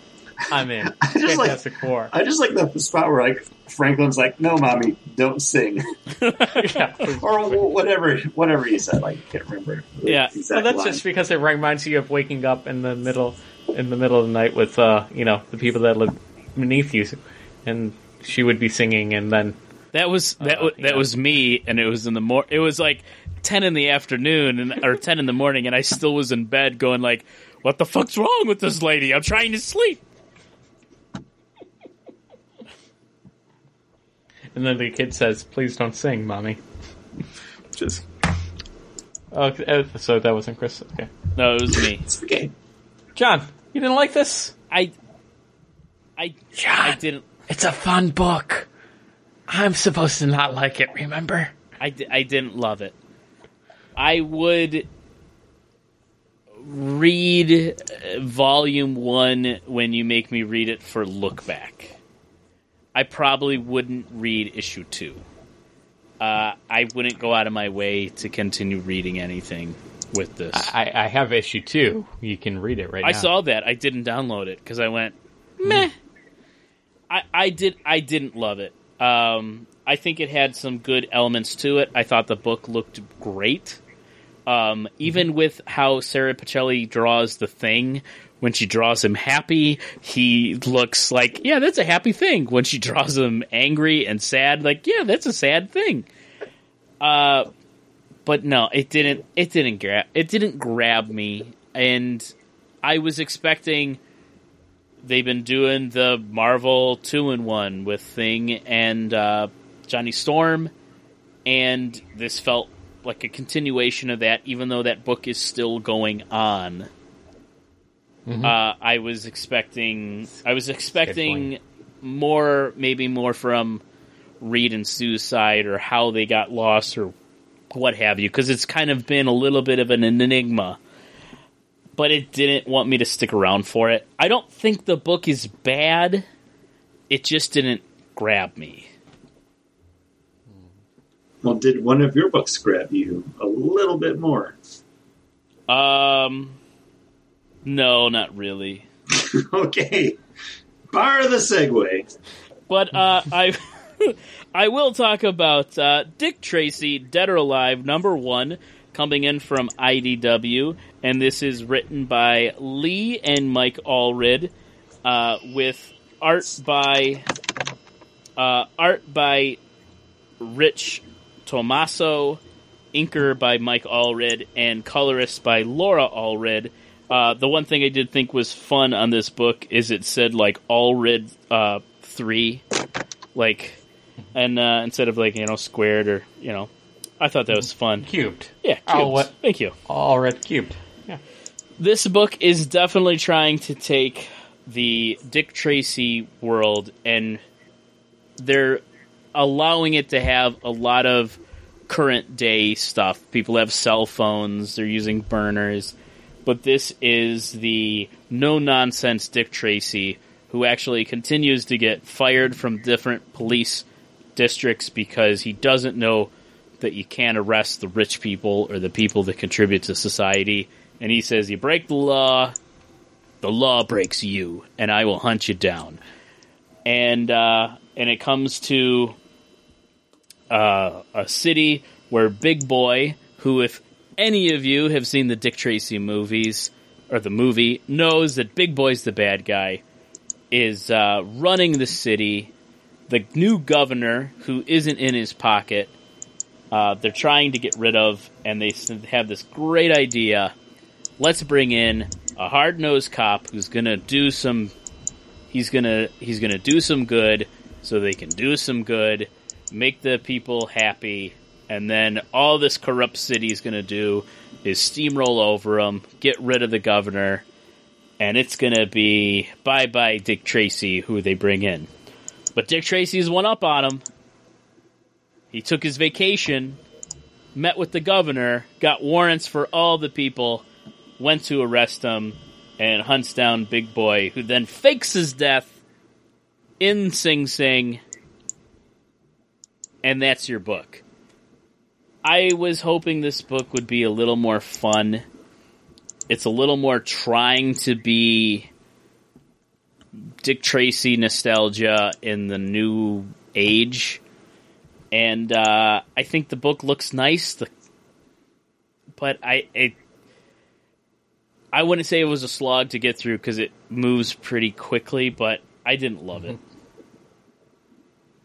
When you picked this, and it was like the Allreds working together on a book, like an updated telling of Dick Tracy, I thought it was going to be a little bit more contemporary than it was just contemporary creators telling a Dick Tracy story. Like, it's presented as a very nostalgic, like, pulp book, but it's, of course, a very just pulp Dick Tracy book. And for me, that wasn't interesting. I did enjoy the Rocketeer backup at the end of it. That I read and really dug. Didn't get that far. Flipped like the last. He's wearing a halter top and some hot pants. Yeah, just flipped like the last 3 pages where it's like the Rocketeer backup, and you're like, oh, I would read this Rocketeer book, which you can in Rocketeer Adventures coming soon. It is really far. Because, I mean, you have, like, different covers, you have, like, oh, this is the sketch, this is the inked, this is the colored, like, it's really far down this book. How would you find this? Why would you maniacs keep scrolling? Okay, here's the thing. I always go to the end of the book, because if you stop somewhere, and then someone else loads the book after you have been reading it, it picks up at that point, so I don't want anyone to see, like, the last page or panel of a book. Mm-hmm. And have it, I appreciate that, Chris. No, but that's the thing. Like, I don't want anyone seeing something that they shouldn't. So I always go to the very end of the book. So the next person that loads it, it goes right back to the cover. Yeah, I try to do that as well. I actually liked this a lot more than a lot of other John books, like Slither or Slender or whatever it was. The Colder. What was the one where the guy who had like his fingers underneath, like in his nail mouth, biter were coming out of his eye? Nail biter. That was that was Colder. Oh, was that? What was nail biter then? But nail biter, I like this more than nail biter. I have to say, I like this more than Christmas Tree Mountain or Christmas Mountain. Rocketeer Adventures seems amazing. Yeah, that's what I expected this book to be, but it wasn't. Because you have like in the book when it comes out. You got The Rocketeer by John Cassidy. You have another story by Mike Mignola and Dave Stewart. You got a Mike Allred one, which you get a glimpse of this. You get pinups, and then you get a story by Kurt Busiek. And that book's going to be awesome, guys. Yeah, this one probably my least favorite from the month. Wow. It's definitely not on my least favorite. I think you guys are like, it's not contemporary, but it's not of the past. I just, like, got into the mindset. I'm like, it's like the Batman and the Animated Series. It's like whatever time frame they want it, like whatever time frame they kind of want at this time they have. And I'm like, of course he has got a rat-a-tat-tat gun for whatever reason. Yeah, but that's okay. Shoot him with this vintage Tommy gun. But Batman the Animated Series was good and interesting. This was way too just based in what Dick Tracy was. I think like it read like a newspaper serial, which isn't a bad thing, but it just came off as very dated. It didn't catch my attention at all. Like if you had just told me this was a like 1930s Dick Tracy strip, I would have bought into that. I will say this: I liked Fantastic Four better than Dick Tracy, but I liked Dick Tracy more than Justice League Odyssey #1, which is the other book I picked up, and that is written by Joshua Williamson with art by... what happened there? It disappeared on me. Steven Sepchek. And this is a continuation of everything that happened with No Justice, where we have the female Green Lantern of Earth, whose name is Chris? Jessica Cruz. Where she has agreed to be out on these limits, fixing these patrol towers, and while she's doing that, all of a sudden, who flies by but Cyborg and Starfire, who have been hearing voices. And, also Azrael from the Batman books. That's what made me buy this book. I didn't even know he was going to be in this. Like, it's such a weird mishmash of characters. Yes. But I have to say, as an Azrael fan from 1994, I do think his costume's really cool. Look, his new suit looks good. I was so excited to see that. It's like it's Azrael appearing in a book that's not like Detective Comics or like a Batman book. I like Azrael, and they sold this as all these space characters are on an adventure, and who weirdly tags along? Well, fish out of water, Azrael. And I was like, oh, hey, this could be fun. Little did I know that the person who is the voice in their head that makes them go into this crazy outer space thing is Darkseid. And you should have known that because his new look is on the cover. He's on the cover to the book. And I didn't thought get that it was Darkseid on the cover. I didn't realize that was Darkseid. I thought he was I thought he was like a beholder or something. Like not one of the Watchers, one of those other guys. Okay. And then, the Watchers. But based off the cover, the Monitors. I didn't even catch Azrael on the cover there because I saw Darkseid and I was like, oh, like that's Darkseid because he has the Omega symbols on it. But I thought it was like just the rebirth. But I mean, it sounds like that's the son of Darkseid, but like the son of Darkseid. I don't know. And then, and Azrael's tagged along because they're all hearing a voice, which is Darkseid. But he's used to hearing voices. Yeah. And he's gathered them all there because they're the new gods, and they're being worshipped, and they're going to be on some space adventure. Woof, this book. I didn't hate it. Like, it was tough to get through for the first, 6 pages, but then as soon as Azrael pops up, I was like, oh, Azrael's in this book. Yeah, that's your bizarre love for Azrael, because it's not... I know, it's weird. And I like Azrael, too. But it wasn't, the best interpretation of him. Because it's the voice is talking to me. Do whatever you can. Kill him if you must, but get to me. And then it's like... No, I need all 3 of you guys. He said we should go faster. I think there were some fun elements to this book. It's not a bad book. I would put this as middling. I think everything. This book makes no sense. I think everything. No, it doesn't, and I felt handicapped going into it because I was like, oh, well, this takes place after the No Justice thing, which I did enjoy. The lead up to that. I came out of the. I don't remember if it was No Justice #1. It was #1. But then we also read the lead up to that one and something else that John didn't read. DC Universe Presents or whatever. Yeah. I came out of that being okay, these books are interesting. And then reading this one was oh, well, you need to read all of that. And I didn't. So, like I said, I felt kind of handicapped, but on its face, I kind of like the weird team, even though it wasn't a great story. It's probably just all Azrael. It is, because it's okay. It was interesting enough. and all these characters, aside from Cyborg and Starfire, don't really belong here. But it was the dark side, I brought you all here. You are all gods to be worshipped. And they show him being worshipped and everything. And it's like, we're definitely out of our element with not having finished reading No Justice. But would No Justice really lead us to this point? Nope. No, it wouldn't. But the fact that it's Jessica Cruz, who I do enjoy in Green Lantern, and then Azrael, like, that's enough to kind of, like, enough. To hook me into the book. Would I read number 2? No, I would not. It's a cosmic book. Throughout my entire comic book reading history, have not really enjoyed crazy cosmic books. I have no affinity for Cyborg or Starfire or Darkseid.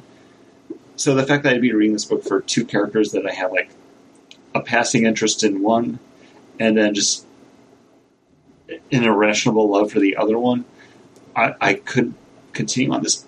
But the artwork, it's a really slick looking book. Like, this book looks awesome. It does look great. I just wish I cared a little bit more about it to warrant wanting to read more, or it being better. Right. I just... This book doesn't make any sense for the moment that John just mentioned, where Azrael gets a message from the voice saying, kill them if they have to. But later on, they're like, no, I needed to bring you all here. It's like, then why would you ask me to kill the others? Like, we would need all of us, right? Like, to be worshipped as old gods. Maybe, I don't know, it's Darkseid. Maybe it's just a little bit of, like, hyperbole. And I don't like the look of the Darkseid. I like him. I don't. What like him is smiling. weird with that? That hood is so weird because it doesn't. He's cover, very svelte. It doesn't carry. It doesn't cover the top of his head. He's wearing a hood that shows that he's bald. It's bizarre. And the whole thing is, I don't know. I want my Darkseid to be stoic. He never shows emotion. He's just after the anti-life equation. He does not smile. He does not weep. He shows no sorrow. He shows no pain. And this guy is like emoting. No, I don't like it. I just don't like it. But what about the little teaser for the new Grant Morrison Liam Sharp book? I think that Actually, I cover like that. looks good, and then when you get into the actual art, it's so late 80s, early 90s art for it. Yeah. The artwork, it's not bad, but it's definitely, like you said, it's like late 80s art. And it's like Grant Morrison's trying to write a late 70s, 80s Green Lantern book. Mm-hmm. I have no interest in this. I'm just sad that I now know the point where I will be dropping off of reading Green Lantern again, instead of just coming to it organically, where I'm like, oh, you know what? I don't care for the direction or the writing. Like, I'm going to fall. I now know at this point, like, nope. Like, I can sign off of reading Green Lantern, because I can't imagine the other Green Lantern book going on now. Because there's Hal-Jordan and the Green Lanterns, and then the Green Lanterns. I think everything's ending. I don't know. It's like, go ahead. It definitely. We are all Green Lantern fans, and what really solidified us was that Jeff Johns' run, and they finally had gotten back to make those Green Lantern books feel like what we loved, that nostalgia we had from 8 years ago with Jeff Johns' run on Green Lantern and Peter Tomasi's Green Lantern Corps. Like, it was like, man, they finally got it. And then it's like, hit the brakes. This book is totally going to be out of the element. And Paul, you're saying this you liked it? There's a slimmer hope, because he says, give me the case file. Maybe it's going to become the police drama that I love so much again. It's gonna. This is like we just had what you should have loved, and now you're like, this is what you want. You have to buy issue number 1 now. You know that, I right? will. Yeah. Okay, but also it seems like he's just, the art style is trying to be very reminiscent of the Alan Moore story, F. Sharp Bell. Like, that's what I was thinking the entire time I was looking at this book. I'm like, oh, okay, that's what they're going for. They're kind of going for that tone. So maybe there's a slimmer hope that it's a cop story again. So you're talking about renegade backpack. You're talking about Alan Moore writing a DC comic book. So you're talking about 80s. It looks like 80s art. Yeah. Which I don't have a problem with because I make you guys read 80s comic books all the time. Longbowman's Hunter. Which I liked. The Dark Phoenix saga. Which nobody liked. Nobody likes that book. Why is it on everyone's top? Oh, this is the best story ever told by the X-Men. No, it's not. Well, I think it was important. By the third page of Hellfire Club stuff, I was like, I will flip through the rest of this. Oh, man. The best part of that book was Chris and I sending pics of that book going look how bad this is. Look how stupid this is. No offense, that wasn't directed at you, Paul. Yeah. That was directed at the book. At the book. Before we get into the rest of the books, which are all mine, I do have another beer to talk about. I don't know if you guys are ready to go with that route at all. I'm almost done with my third beer. I'm going to grab my next beer, so yes. Okay, well... go ahead and talk about yours, and I will be back. John, since you're almost done with yours, do you want to start it off? I am drinking a LIC Beer Project beer. This brewery is from New York City, and this is their Higher Burning IPA, and this is brewed with Belima, El Dorado, and Mosaic hops. Every beer that I've had tonight has had my tongue totally shifting gears with the IPA. They've all been that cloudy, kind of New England, orange juicy looking color, but each one has been extremely different, and this beer from LIC is no different. This beer has a little more of a malty, sweet forward, still very juicy, but with this nice bitter that falls on the back of the tongue. Earlier, before I had finished 3 Tall Boys, I had a great analogy for what the sweetness of those malts in the front tasted like, but I no longer remember. But I do really like each one of these beers. I would never drink them in this succession again. I definitely started with the best, went to the second best, and finished with the third. But I don't know if I would feel the same way if I just drank these on their own, which I plan on doing with the other beers that I have of these. I definitely think LIC, who I've only had in 2 different collabs with Barrier and Other Half, I would definitely try more of their beers. Zero Gravity, I pretty much just know them from their IPA, their lager. It's not a brewery that I've really been wowed by, but Bing Bing definitely gave Bing Bing definitely was a hit with me. And Foreign Objects, Paul and I have reviewed them many times on this podcast. Foreign Objects is definitely a brewery that anytime I have any of their beers come across, I will buy them because everything is delicious.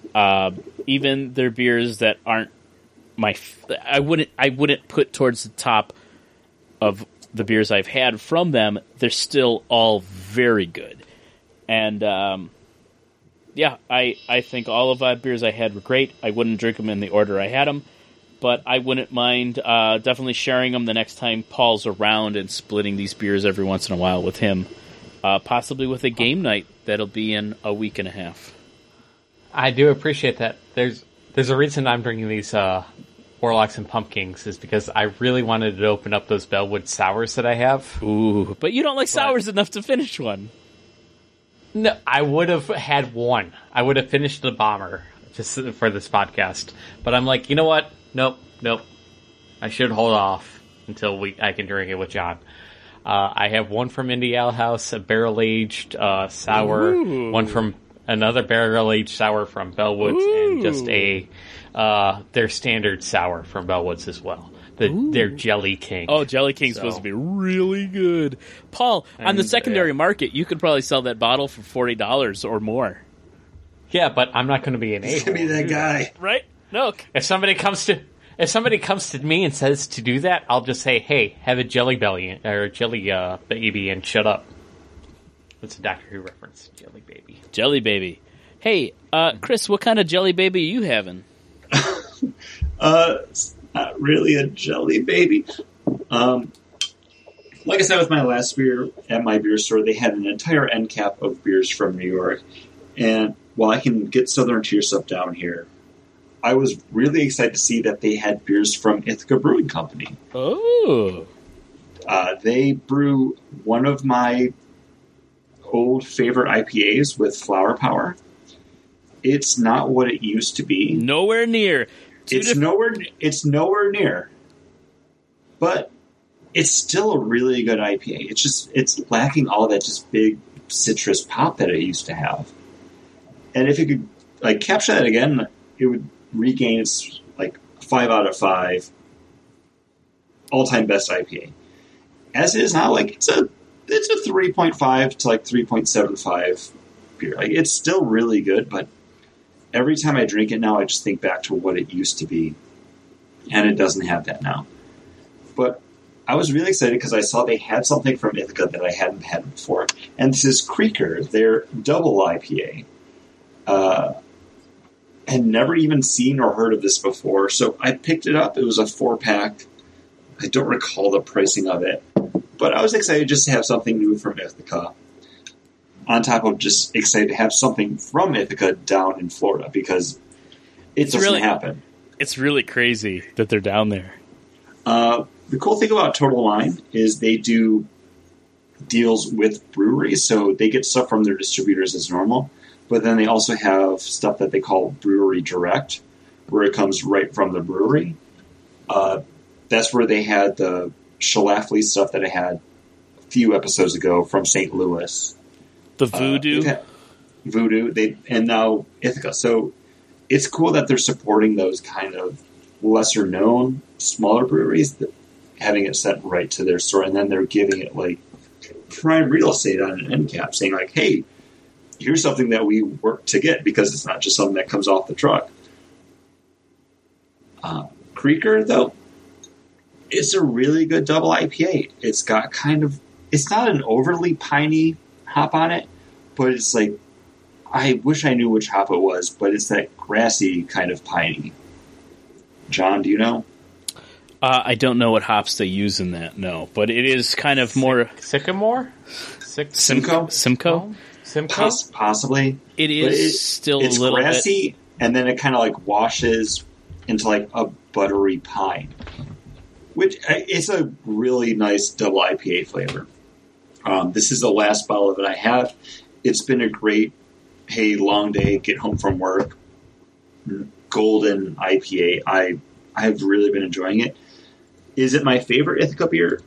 No, because Flower Power circa 4 years ago was. But two recipes ago. They've changed that recipe twice. Oof.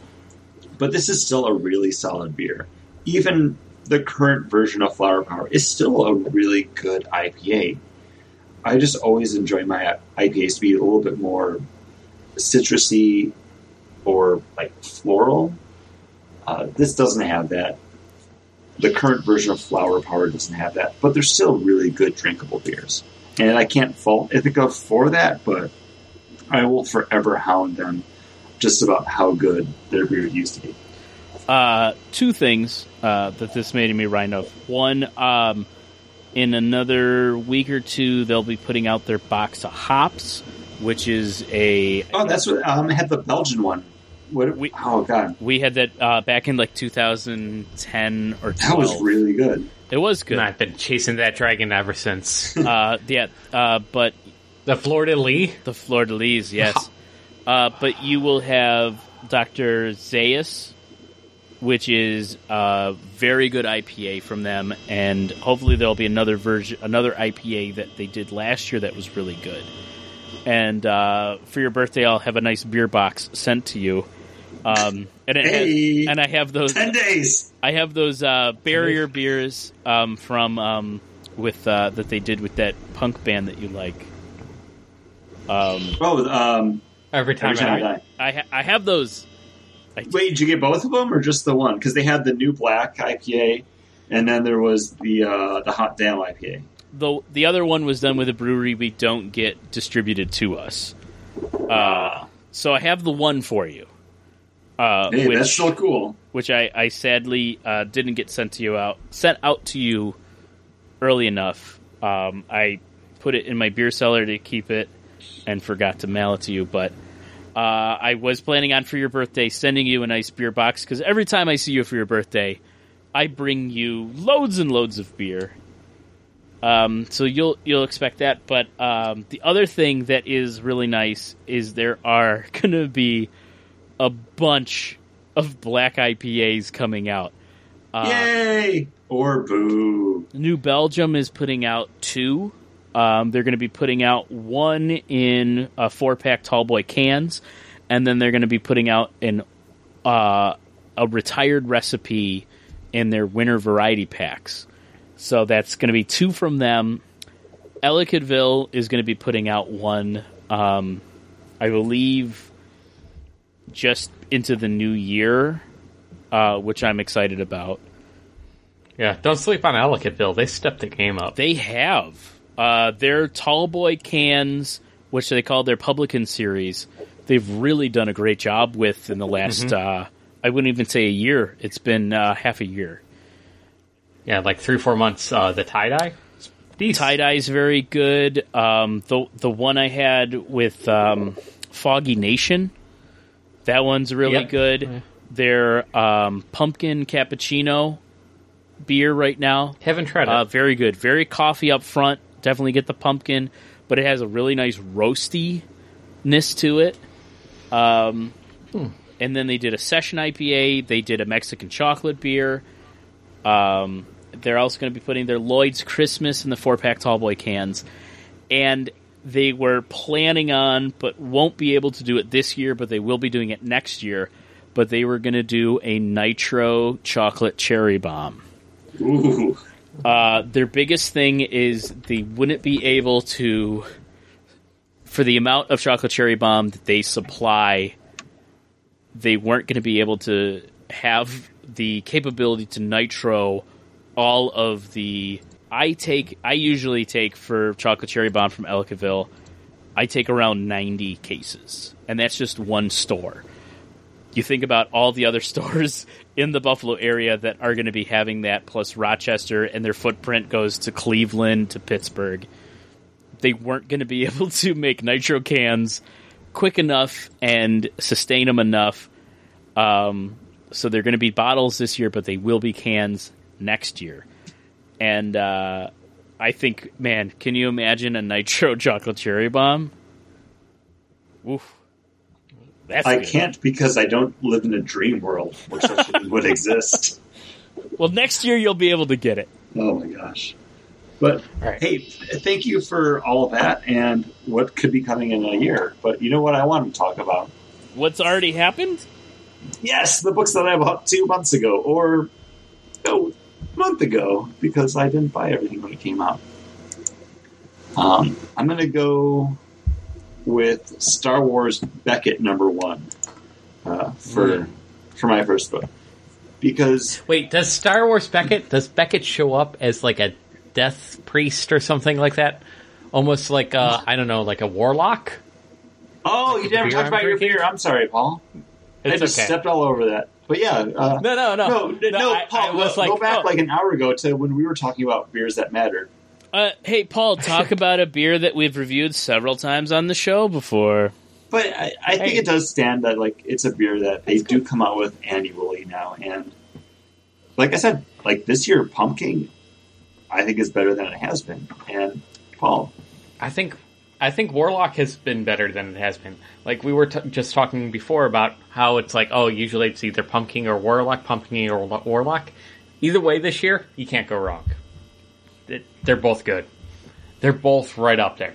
Like you get the good stout aftertaste on the Warlock. Right up front, you get all the good pumpkins, that yummy pumpkin spiciness. So I'm going to refute what we were saying earlier. It's an every year trade-off. This year, like Star Trek movies, you're good. Yeah, exactly. This year, though, it's breaking the chain. This year's a Star Trek Genesis. I've never seen it. What? Oh, Genesis is one of the good ones. And John and I just talked about that. Just like no, Genesis is good because that's the one where Kirk dies. It's the melding. It's the passing of the torch. Genesis. They're stuck in the Nexus. Oh, I did see that. I saw that one. Good. First Contact was good too, though. First Contact is the best Next Generation movie, and it's the only good Next Generation movie. Generations is that passing of the torch, but it is still that slow Star Trek, not a lot of action, where, come on, you got Picard hunting down the Borg on his ship. He's wearing a tank top. They're trying to launch that ship, get to the moon, because they need the Vulcans to see it. They gotta see him. That's the titular First Contact. That movie's got stakes. Irium Zephyr. And then he also got Worf saying, resist this. Yeah, he's on loan from Deep Space Nine for every movie. You never understand why he's there. Yeah, Irium Zephyr listening to fucking Steppenwolf and his makeshift. Yeah, it was a great movie. But no, yeah. And much Warlock. Like Conrad, it's he's kind of like the Beckett character in Star Wars Beckett. Are you done talking about Warlock? Yeah, that's all I wanted to say. I think Warlock is really solid this year. I will back Chris, you up. If you see a 4-pack, pick it up. It's worth it. I think Warlock better this year. Warlock is always good. It's always good, but I think it's better this year than probably like the last 2 years, because the last couple times I've bought Warlock, it's just been chasing that dragon again, being like, it's everything I want in a beer, but it hasn't equaled out to like that first year that it was available. But this year it's getting there. It's definitely better. All right. To throw some more fire onto John's conspiracy theory about how Warlock might be going away, I'm looking at both bottles right now of Pumpkin and Warlock.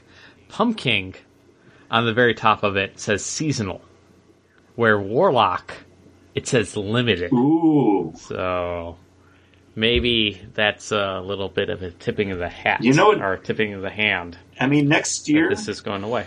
Next year, if I can't get like a 4-pack or a bomber of Warlock, I'd be like, oh man, but if I can get that chai tea one, I think that would definitely make up for it. I do feel bad that since now knowing this is my last Warlock, I would have saved this one Warlock for next year. Well, you can probably still find it, Paul. It's not the last one in existence. It's just the last one. I had to spend more money to get the next one. Much like how you spent money on Star Wars Beckett. Hey, I did. And this is Star Wars Beckett.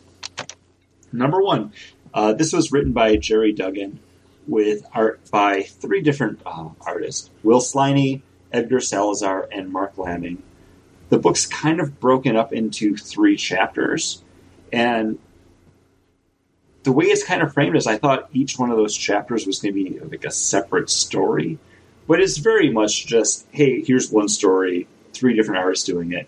But definitely still all kind of feels like it belongs together in the same book. Like, none of the art's jarring. Like, there's no real tonal shifts from page to page or chapter to chapter. But what we have here is kind of one of the earlier jobs of the crew that Han Solo comes to join in the feature release Solo, a Star Wars story. Focusing on Tobias Beckett with backup from Pilot Rio and then Val. This is one of those Star Wars books that I can see people being like, oh, you don't have to do this. This book doesn't have to exist.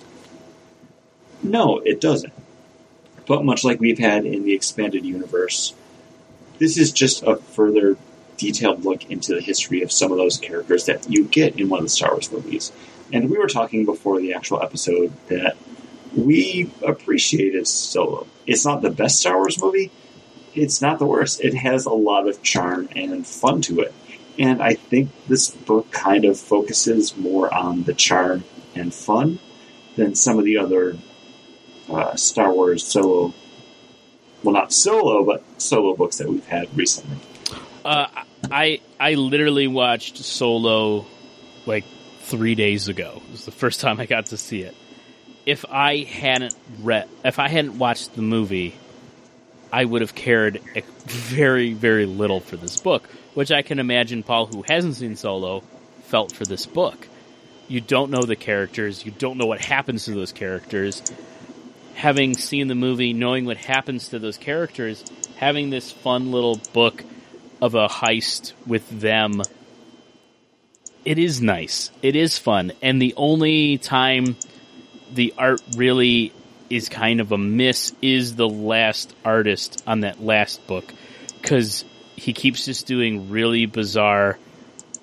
He's just like really forcing Woody Harrelson face on this character. No, and that's the thing. But every panel, I feel like he draws the Woody Harrelson Tobias Beckett character a little bit different. Like there's no consistency to it. So I can understand that.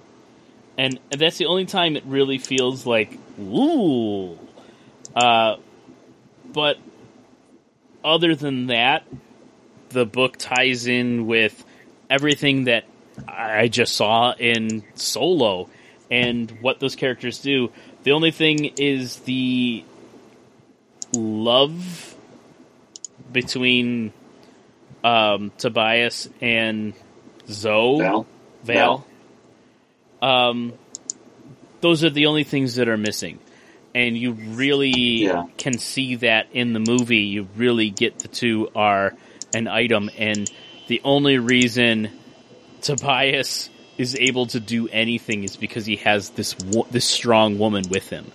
And you don't ultimately get that in this. But I didn't dislike this book. This book pretty much nailed it with those characters, because I just saw the movie. I literally just saw the movie, and I think it really worked.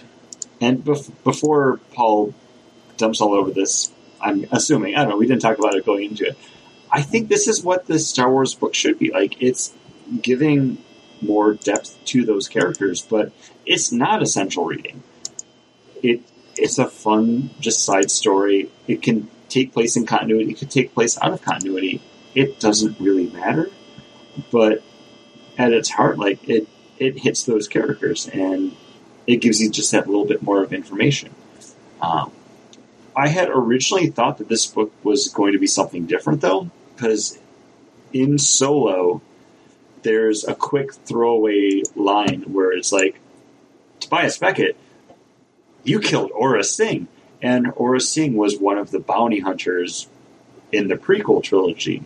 That was after Ben Kenobi. So I thought we were actually going to see that story, because this would then lend more credence to the prequels, which have kind of been shied away from in the new expanded universe. It wasn't. I'm not heartbroken over it, but I'm surprised they didn't go that route with this book. Is Aura Singh the one with the only ponytail? Yes. The ponytail, and that's the only hair. She's the tall one with the long fingers and the ponytail. Yeah, Zam Wessel's the other one with the mask and the shawl and the guns. Okay, so that's pretty cool that he kills her.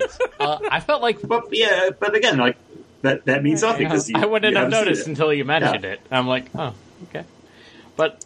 I felt like this, that Beckett is kind of like Mel from Firefly. Yeah, this is a very Firefly book. Except he makes all the wrong choices. Like, he's just like, blow it up, kill them. Where Mel's like, I'm only going to kill the bad people? You know? So he seems like the evil, the flip coin of Mel. Which made this book kind of fun to read, because it's like, just enjoy it. Just you got to turn your head off and enjoy it. And if you watch Solo, Solo is more Mel, and this would be the character that mentored Mel from Firefly. Like, that's who this character really is supposed to be, and that's who he is to Solo. I just really love that Mel was mentored by people that were, like, fighting for a cause that they believed in, and, like, were fighting for something, and that's what makes Mel Mel.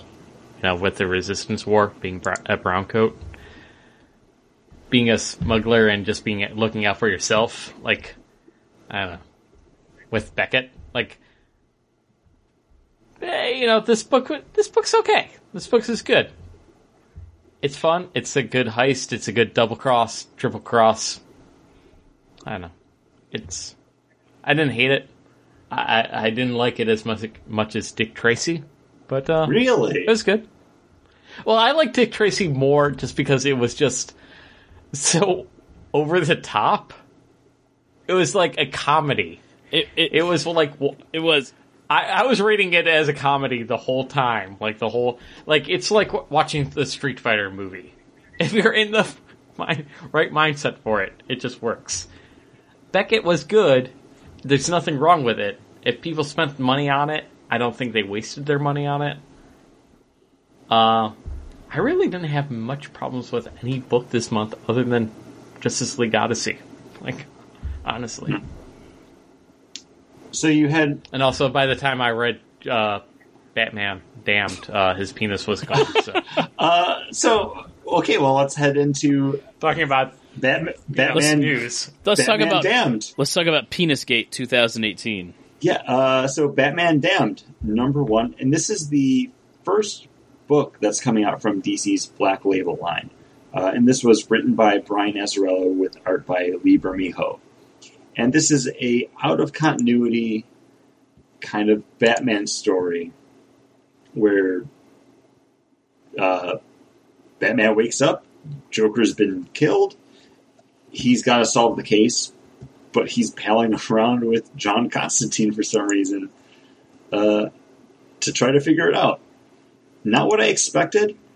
Also, I bought this book when it came out, and then like 3 days later, I saw news stories everywhere. It's like, you see Batman's dick in a new comic book. It's been edited out in further collections. And I'm like, wait, what? Do you know, like, the fan outrage wasn't over the dick, but the fact that they removed the dick? Like, that was the big thing. I believe that. Because when I got to that page, I was like, oh, okay. But then I saw, like, the pre-edited version of it, and it's like, oh, yeah, someone drew you can Batman's cock hanging out. He's circumcised. Like, okay. You can see a vague outline of his dick. One hand, I don't know how that became a story, because if I had the thing is, like, if I had just read this book and I was like, oh, there's Batman's dick, I just would have been like, hey, there's Batman's dick as he's walking around out of costume.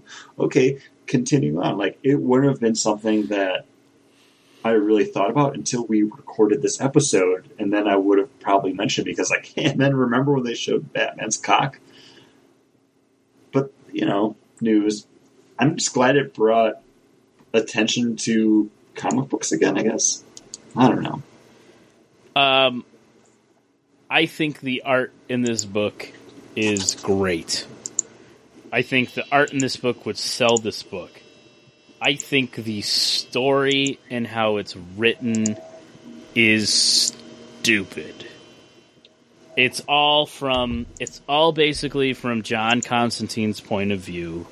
It's just like a prose of him just saying shit and then Batman doing stuff. If nothing adds up, and it feels like, hey, you guys did a really good job with that Joker book where it was told by the henchman who was driving around Joker. Calling him the favor. Do something like that. And this is what we got. There's no reason to see his dick. There's no reason for him to strip down as he gets out of the Batmobile to then go put on another Batman suit that then, ooh, it's a ghost and I'm haunted by it. Like, this book is like Batman is near death and he's like in purgatory and these are the things that are happening to him. I honestly, I think this is my least favorite book of the read.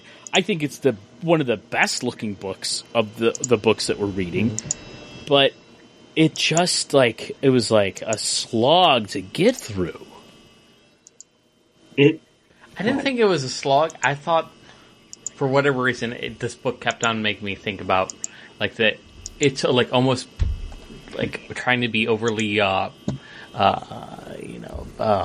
my goodness, poetry, like poetic with its narrative.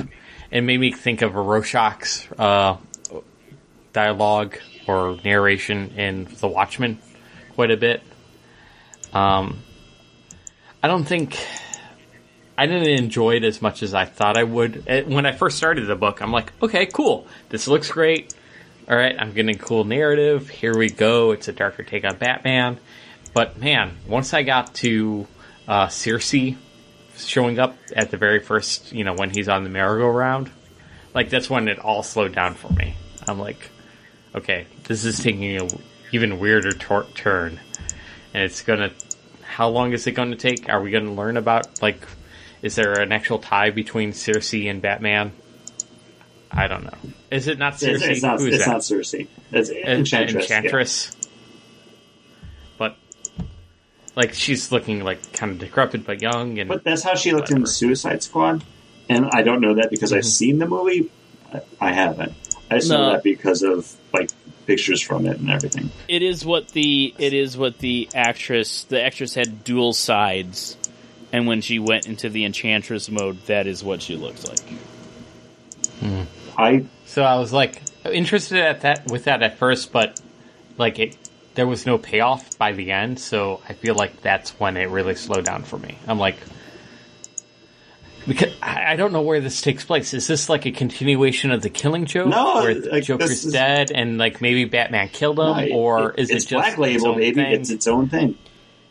And I think this book might have been better served as a original graphic novel if they had just put it out hardcover, like the Joker was. Yeah, like the Joker one was by the same creative team. I think that would have served it better because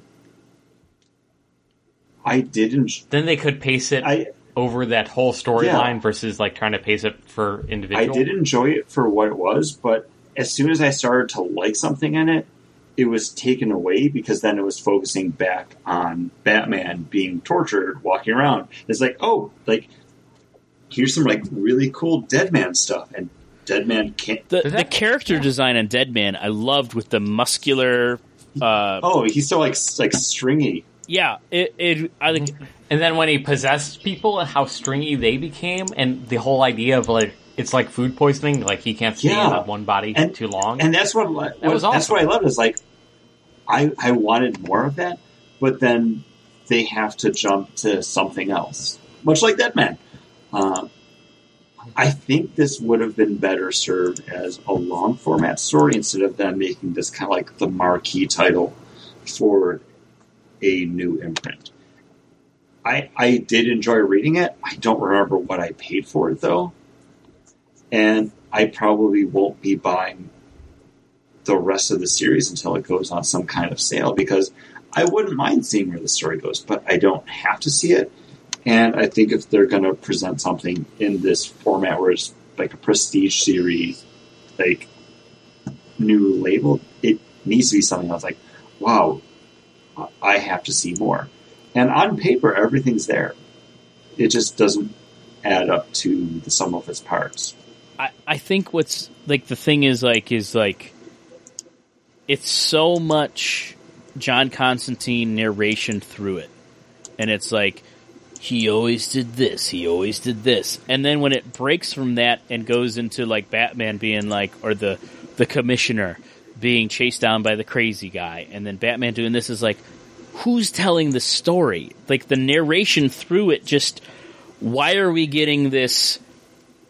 It doesn't even seem to fit the John Constantine narration of what Batman's doing.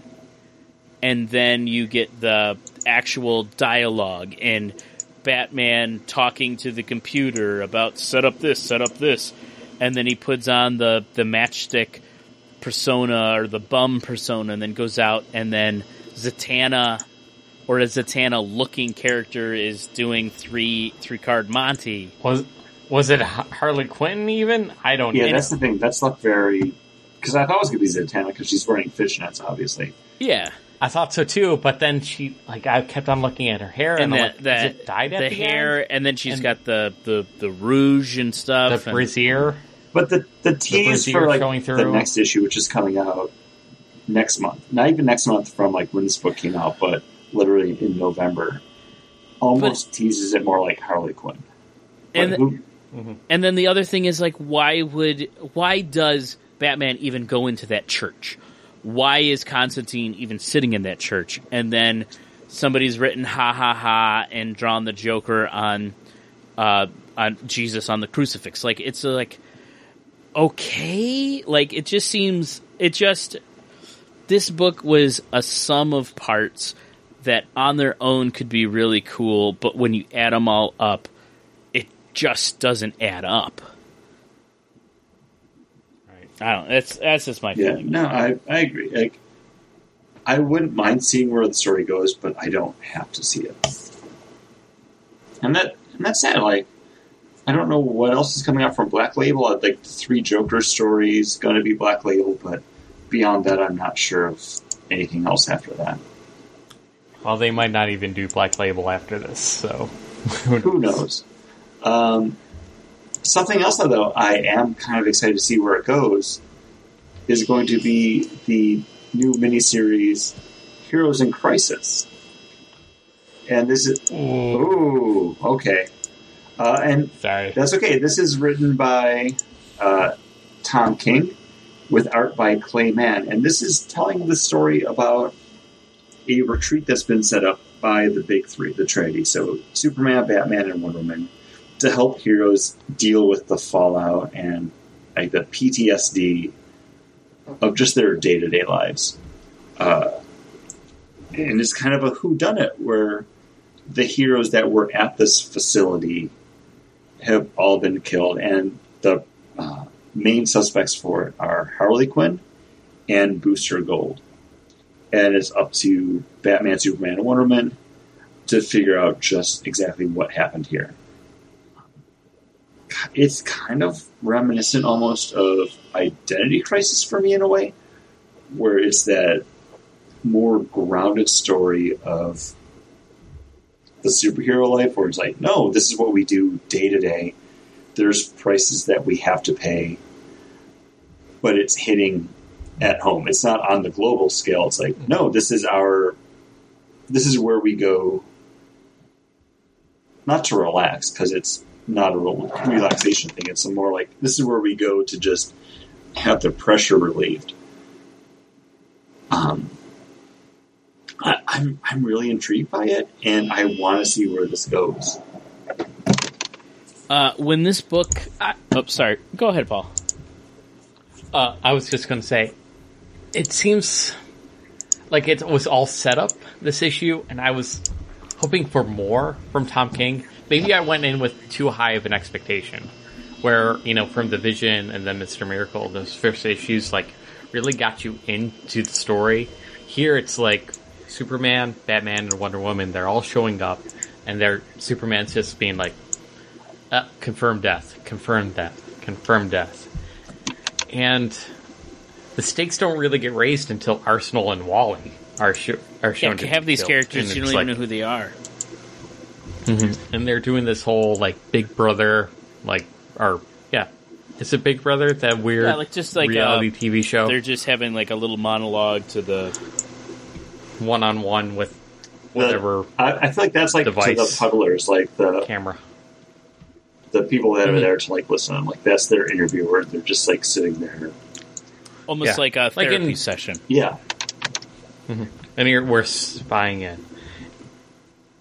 And then you have this whole thing, very Sandman-esque from Destiny's Diner, of Harley Quinn walking into a diner, and everybody's freaking out, like, oh, something's going to go down here, because Booster Gold's sitting there eating, and they're thinking it's going to be a fight. And of course, the fight does break out. But somehow that ties back into the other story. I just don't quite get it. Well, no, that was Like that was in the tie. That was in the aftermath of whatever happened. Like, because they themselves don't know. So that's very okay. It doesn't take place. Booster says, "I saw you doing something," and she's like, "Well, I don't know. You know, I'm broken." She's like, just like God would be after creating everything. Like, I'm. Oh, well, maybe I'm like reading both. I read, you know, because these are your books, Batman Damned and also Heroes in Crisis, right after each other. So there might be some lines I'm conflating together. But Harley Quinn is just like saying she's broken, and Booster Gold is just there taking it. And I don't know why. But that's the mystery of it, because Booster Gold is there. She's there. They both have seen and witnessed stuff. We don't know what they saw or what's happened yet. And yeah, this book's very much set up. And it does have a body count, like right from the get-go. It's not some big bombastic fight scene. It's just Superman surveying the damage. Like, yep, confirmed dead. Like Roy Harper, Arsenal. Like Citizen Steel from like JSA. Like he's gone. Other characters I don't know. But if you look, it's on the page where he's like flying over the farm. There's a Green Lantern there that's dead too. And I took it as it's Harley saying, I'm broken, but I'm not the one that did this. Like, yeah, I'm nuts, but I saw you doing it. She thinks that Booster Gold killed her. Booster Gold thinks that she killed those people, and that's why she's attacking Booster Gold. So before I read this book, when this book came out, there were spoilers, and I looked at them because I was like, I'm probably not going to buy this book. I didn't expect either one of you to buy this book, and you both did. But I know Paul bought it too. So I was just kind of like, I read those spoilers, and I was kind of like, oh, man, so stupid. And then when I actually sat down to read this book, I actually liked it. Like, it does move along. It is like, if you read things out of context and you just have people tell you what's going to happen, yeah, it's not going to be as good. But with the story, actually, the way it's told, it fits in that. But also, if you just tell a random person a Spider-Man story, they're going to look at you like you're freaking nuts. You know, like, it just doesn't add up. So when you read things out of context, it doesn't hit. But I am interested in this mystery, and I am interested in how things are going to play out. The other thing about this book that didn't sit well with me is before this book came out, Tom King was releasing like psych profiles on characters, and I didn't agree with like any of them. I didn't see any of that. So what do you mean? Like he breaks down Superman, and he says like Superman's got like an ego thing and blah blah blah. Like, I'll try to find them later for you. And I thought about it beforehand, but I didn't have time to send them or try to find them. But like he does these psych profiles on these characters, and it just like, to me and what I feel about these characters, it doesn't add up. And in some sense, if you read them, you're then seeing where Tom King's coming from with writing these stories. Mm-hmm. And I think the other thing you got to think about is Tom King, when he started writing The Vision, and when we first started reading The Vision, it was against what we believed in that story. Same thing, kind of what he did with Mr. Miracle. But you also feel like those books are out of continuity, and then what he's doing with this book is definitely going to be in continuity. And to me, it feels really bizarre that they're really trying to do these big strides with Wally West in the Flash books, and then they kill him in this book. And it just doesn't seem... So same thing on that side. Had they made big strides with Wally? Because, yeah, we read Wally when they reintroduced him to continuity, but have you been keeping up on that? Well, we read. I don't know if we did it for the podcast, but we did that Flash annual, and the Flash war with Barry and him and Zoom just ended in the Flash books, and Wally was still trying to find himself and figure out a thing. And I mean, in the end of that annual, the Flash annual, like he calls on Dick to help him set up a life for him, where he gets an apartment in a new city, and it's going to be that Flash book. Like, it seems like they're really making strides to actually bring Wally into the DC world, where he was just kind of in that Titans book that got canceled, and then they kill him. And it's like, you guys just brought him. You just brought him back from the death, and then you didn't do anything with him, and then you're actually starting to do something with him, and then they kill him again because it's DC and they don't like Wally West. I don't think it's the fact that they don't like him, but everything you're talking about, like, we read those books months and months and months ago, and the entire reason we liked him is like, oh, they brought back Wally West. We didn't keep up on it at all, though. Well, you said you were going to buy it, and you didn't. Yeah, and I didn't. And that's on me, but at the same time, like, I didn't keep up on it. I'm assuming maybe DC felt the same way, and that's why they were like, okay, you know what, like, we can go this way, because at that point, they brought him back, and from there on, it's like, okay, well, how do we just keep making this character interesting? By killing him again. Well, and that's a lot more interesting, because I didn't expect to see Wally West dead as Superman's, like, floating through a house, like, reporting on casualties. I mean, it's comic books, so, like, this could easily be explained or undone. Oh yeah, and it can easily be undone, and what it is. And I think having people like Wally West or Roy Harper as those casualties amongst it makes it for a better story, because all the other characters that they show and even give you those little, like, interview interstitials with, I wouldn't care about.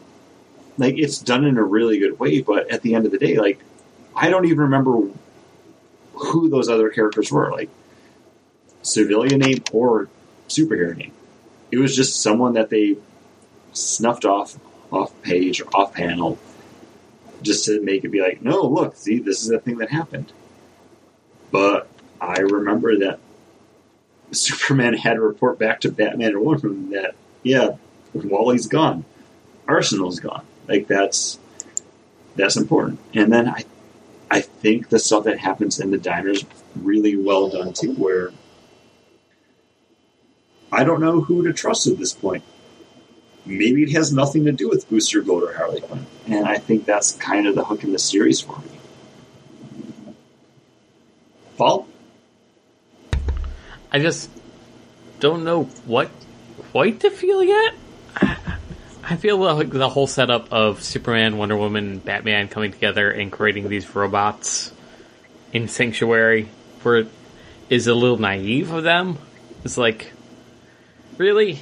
You're going to create a AI program and put it in the robots to help other superheroes out? Like, everybody has to follow their own path to healing.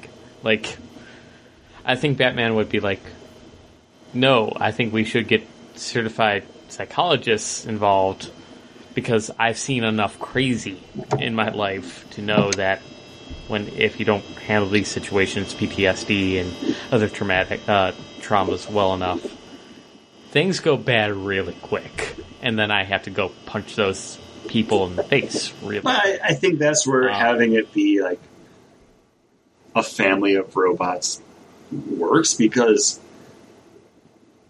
you can pick and choose who fits with you to tell your story to. Yeah, and like, I don't even know how Batman would trust any person just to, like, hey, go listen to people, yeah, be superheroes and talk about their darkest moments. Mm-hmm. Like, I don't even know of any kind of therapist that would be like, okay, sign me up. Like, I think in the context of the universe, it makes sense for them to create a safe spot and people for them to unload to that aren't other heroes that will be like, buck up, chum. They'll be back. Yeah. Like, right. In the Marvel universe, you got Doc Samson that heroes could always go to, and you just write it off that heroes went to go see Doc Samson. Batman has Liz, the doctor. Leslie Thompson? Leslie Thompson. But even then, like, the whole time she's like, why do you keep doing this? Like, you shouldn't be putting people in danger. This is terrible. But she does what she has to do because she's a doctor. She's there at a clinic. And, like, he just happens to bring in, like, damaged kids. And then, I'm thinking of the Sopranos instance where Tony Soprano's sitting there talking to a therapist, and he's kind of couching what he's actually going through, but still talking to a therapist. I'm like, okay, that seems more reasonable than Batman, Wonder Woman, and Superman coming together to create a horde of robots with their different personality traits uploaded into them. And that's but also these robots look like people, so they don't know that they're robots.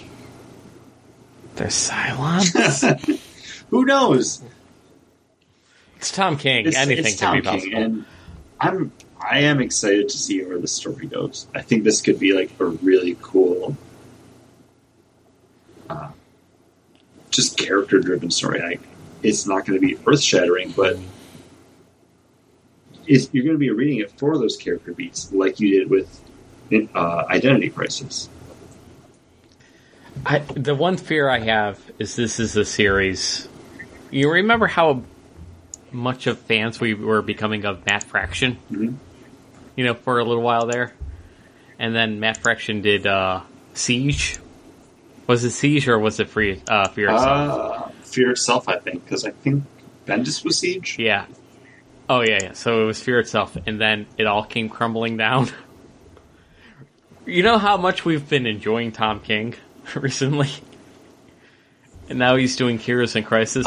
I'm just hoping that it all doesn't come. I would disagree with that because Siege or Fear Itself was very much like a big, like, oh, here's a huge line-wide crossover. Like, everything's spitting out of this. Like, if you want to read Spider-Man, like, get ready to buy Fear Itself Spider-Man #1. This is much more like that's it. I don't want to say it's not big, but this is going to be more character-driven than just like editorial story-driven stuff, I think. But who knows? We'll see. We'll see. And why don't we get into the last book that Chris picked that I imagine might be one of his favorites? You might be surprised because this is Sandman Universe #1. And he didn't like it. That's okay. Nothing happens. Well, while this says #1, it's very much a zero issue that's kind of a launching point for the 4 Sandman spin-off books that are going to be coming out over the next year.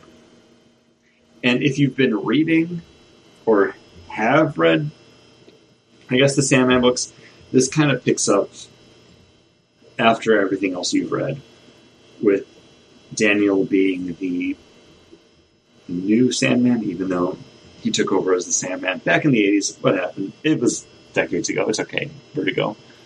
But apparently he's left his position. So you're seeing the story just kind of telling the fallout from that. And this will be the launching point for 4 other series that we'll be getting from here on out. Books of Magic, The Dreaming, House of Whispers, and another Lucifer book. And as someone who's always been a big Sandman fan, I really enjoyed jumping back into this universe. But some of these aren't the strongest prompts for a story, so I can't say I'm going to be picking up or reading all of them. But there's definitely 2 frontrunners here that I will be reading and buying. Which are you guys aren't Sandman fans. Like, I don't think you've either read the full series or like the spin-off stuff. So I kind of want to know your thoughts a little bit more than my own. I definitely believe I read more than Paul. I think the problem with the Sandman books is I tried to binge it all. And after a while, it's something that you need to take time in between. I appreciate Neil Gaiman's Sandman. I think he does his world building and everything he did was exceptional. But this book is definitely for those people who love it and are to tell you these are the things coming out of it. I lost interest probably when the Raven was talking to the girl who was in somebody else's dream, who I had no idea who she was. That's a new character. And it up until then, I was like, oh, there's the Pumpkinhead guy. There's Cain and Abel. There's the librarian. Like, I liked all of it. And the flow between them to let you know which book was going to be which was blurred. And I wasn't sure exactly until the Lucifer popped up. Yeah. And then after that, when it was like, this is Daniel's book where he's standing out in the rain and nothing's hitting him. Like, even that, I was like, okay, this must be the other book. Like, the lines were fairly blurred. I think the book looks gorgeous. The art in it, everything looks amazing. And I think, too, maybe if they shifted up the artists, I don't know if they did or not, but if they shifted... on this book, there were 4 different writers and 4 different artists, kind of all falling underneath Neil Gaiman's, like, executive producer-ness. But it's just like, it didn't feel like they flowed really well into each other for the different artists, I guess. Agreed. It's not the book for me because I'm not enriched in these worlds, but I appreciate it, and House of Whispers is in my wish list that I may or may not pick up. I think after reading this book, the book I'd be more interested in getting would be the Dreaming, which feels like it's going to be more of the characters in that world, and possibly the Books of Magic, because I have that trade. I have a couple of those trades following what's his name, the young magician, Tim Hunter, who could be the end of the world if he goes bad. You know? This book, it followed a bunch of different threads where I'm like, I didn't really understand what the book was until, he's showing up, this crow is showing up here. And then I'm like, okay, cool, they're introducing that character right now. And then he shows up the next place, and I'm like, oh, this is a 0 issue. Mm-hmm. It felt like a 0 issue. It felt like almost like a free comic book day. Like, remember how Vertigo used to do like the first cut or first bite? Like, that's how this book felt. And Chris, how much was it? I don't know. But it was money. It cost money. It was either $3.99 or $4.99. And I could understand if it was $1, maybe $2, because it definitely feels like a launching off point, more so its own story. Like, I really liked being introduced to the Pumpkinhead janitor. Merv Pumpkinhead. Merv Pumpkinhead. That's basically me. That's who I would be. Spoilers and look backing to the Sandman book that came out in the 80s. Merv's just like the working man that's there, just like clean up everybody's shit. And he's a great character. I love Merv. I feel like that's who I would be in that world. And then you got the librarian, who's the narrator, who's interesting and kind of cool. Lucian. But that's because he's the narrator, so we're kind of taking along on his journey a little bit, along with this. I would dispute that, because Matthew, who's the Raven, is kind of the narrator. Like, you're seeing him kind of go in between all the stories that will be spinning out of this into new number ones. Pick them up in September and October. But Lucian used to be a raven. It's alluded to in the actual Sandman book. And then he kind of...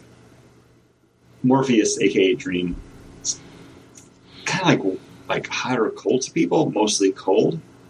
But Lucian was one of the people that he kind of liked and trusted enough that I was like, okay, well, I will keep you around. And he gave him the position of being the librarian of everything that ever was and never was written.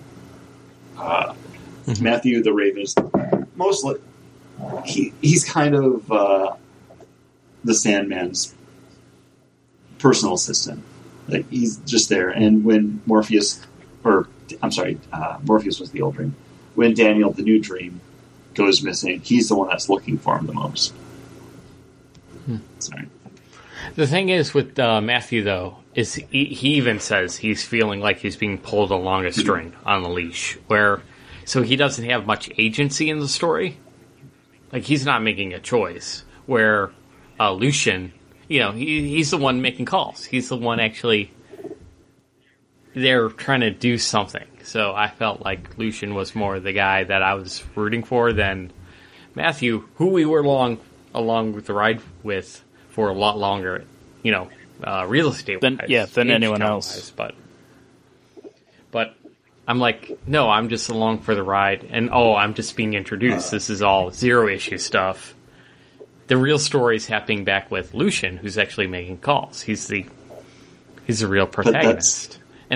That's very much kind of the Sandman way of doing things, where Sandman's a story about stories. And even in the original series itself, like, Matthew the Raven is kind of the new guy at school. So when you do see him, you're learning things alongside of him. So he's very much that point of entry character, while someone like... He's Jubilee. He's the Jubilee to that X-Men. While Lucian, he's that guy that... He's been around for a while. He knows the order of things. And he'll tell you how it really is. But he's just kind of dutiful. So he's going to do what he has to do. And that's looking over the books. This was very much a me pick in the respect that it's so based in something that I already know and love that you kind of have to have that knowledge of it. So I'm just kind of more intrigued to see how you guys felt kind of coming in fresh more than anything else. Does this make you want to check out any of those books? John, I know you said the two that you wanted, but Paul, out of the four that are spinning out, The Dreaming, House of Whispers, the Books of Magic, and Lucifer. Anything kind of like strike you as like, oh, well, that's a thread I'd want to pick up? It would have to be The Dreaming, because I'm assuming that's where Lucian's story is actually going to be. Mm-hmm. And also maybe the Books of Magic, just because it's so... Yeah, I know people say that Harry Potter was so influenced by that, so maybe I'd want to see that, just not because of this book, but I should go back and read the original series because of the Harry Potter tie-ins. I thought we read Books of Magic for a trade-in policy, but I could be wrong. I think I just kind of happened to push it off to you guys because I read it. I think I bought it. Okay. I bought it on my own without you. Well, you guys happen to be in luck because the two books coming out of this that I will buy that Neil Gaiman will have kind of executive producer control of will be The Dreaming and the Tim Hunter book. I read the original Lucifer series in trade after it came out. I didn't read the spin-off series. I haven't watched the show because somehow that became a thing. Well, it's totally not the book. It's really not, except in title alone. But that, and then the House of Whispers, I don't have any interest in. That could change after they come out in trade, and I pick them up. But I really like Cain and Abel as characters, even though they're just kind of side bits in this. I don't see the need to add another house to the mix, but because they originally were the denizens of the House of Mystery and the House of Secrets. But I don't know, like I don't remember who said it, but yes, I did enjoy this book. More for what it sets up than what it was, though. And what I'm looking forward to is The Dreaming, starring Lucian and Dora, the new character that they introduced that can kind of travel between dreams. And the Tim Hunter stuff, because, yeah, he's very much the basis for Harry Potter, where he could be the world's greatest magician, and it's hero or the destructor of it all. But yeah, that's what I got. All right, Chris. Power ranking. Ooh, power ranking. Okay, let me click over to my full list of books. I have to say my number one, as in, hey, this is the book that I'm looking forward to the most coming out of, would be Heroes in Crisis. Number 2, Sandman Universe. Number 3, Fantastic Four. Then after that, Star Wars Beckett. Then Justice League Odyssey. Then Batman Damned. And then Dick Tracy at the end. Paul? Oh, we are so opposite. Of course I'm Fantastic Four, number one. Hey, I don't fight you on that. It was a really good book. It was a good book, and it's also on brand for me. Then I have to go with, I think, Dick Tracy number one. Oh my God. I just thought, for whatever reason, it doesn't matter. It was like just a filler book that I just kind of enjoyed. I'm not going to read number 2. It just was fun for what it was, and I don't really much care about anything else after that. Like, then Star Wars Beckett, which was a fun heist, kind of fun, backstabby thing. Not great. Again, I'm not going to read number 2. Then Batman Damned. I wish I got it all, because I think if the end pays off well, I'll like issue 1 more. It's like one of those books. Like, if you see how it ends, it makes the rest of the story better. And if it has a really bad ending, then you would just, like, throw it away. Like, again, I'm not that interested in seeing issue 2. Sandman Universe, there's some issues that I might want to pick up, but I probably won't. I'll probably read Chris's books when he picks them up. Already about Dreaming number 1. There we go. And then Justice League Odyssey, which I really, really, really don't care about. And, I didn't even say Heroes in Crisis because, let me go. Guys, wake me up when credits roll on that one, because I don't know what to think about it. So, there's my picks. John? Hero in Crisis. Then Fantastic Four. Then Dick Tracy, then Beckett, then Justice League Odyssey, then Sandman Universe, and then Damned. Wow. So some of them mimic each other, and some of them just totally out there. And I kind of looked at it the same way. Like, I would. Out of all of these books, I would probably buy Hero in Crisis number 2 over everything. And then then I'd probably be more interested in reading the Fantastic Four issue 2 over anything else. So that's why those are the number 1 and number 2 for me.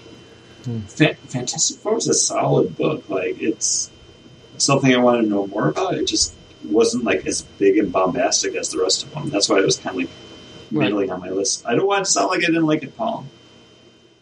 No, it does play it safe. It plays into the Fantastic Four formula, but man, I just love that formula so much. It's a good formula. It works. It's like running the ball down the middle. Just do it. It was one of those moments where I was like, Johnny has a roommate? Of course Johnny would have a roommate. And then, I just kept going with it. Why? Yeah. All right.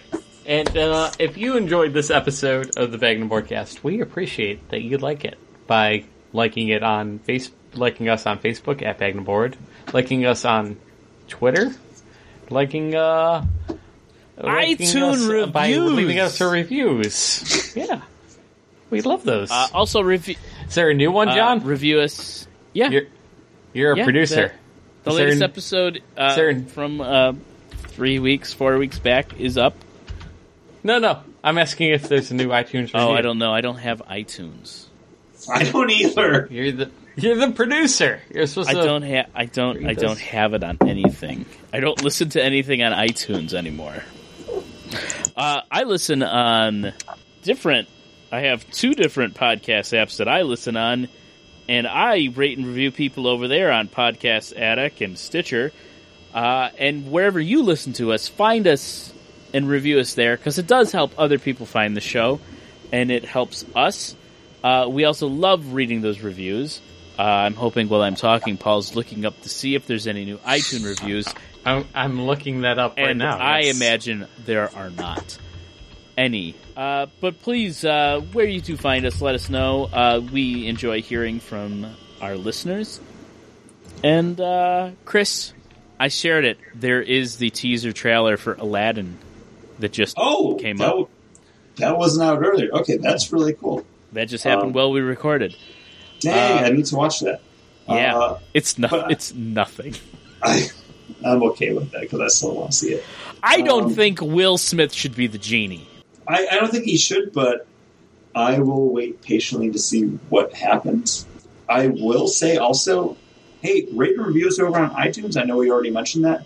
It's been 4 years since we got the last review. But we're really highly rated. So, hey, thanks everyone that has rated us. We have 26 5 stars and 3. Yeah, one of those 3s is Chris's, too. Yeah, one of those was 5 me. Stars. One of those was me because I was like, oh, we could do better. But I mentioned this to John before. Paul, you were on the show at that point, or on the call at least. I'm making a renewed effort to keep up on things, so show notes will be posted a little bit more timely. Make sure you're following us and interacting with us over on Instagram or Twitter or Facebook, because I'm going to make a more concerned effort about paying attention to that kind of stuff. And I also found a new program or app to do the show notes and episode artwork in. And I think it looks pretty classy. So check it out.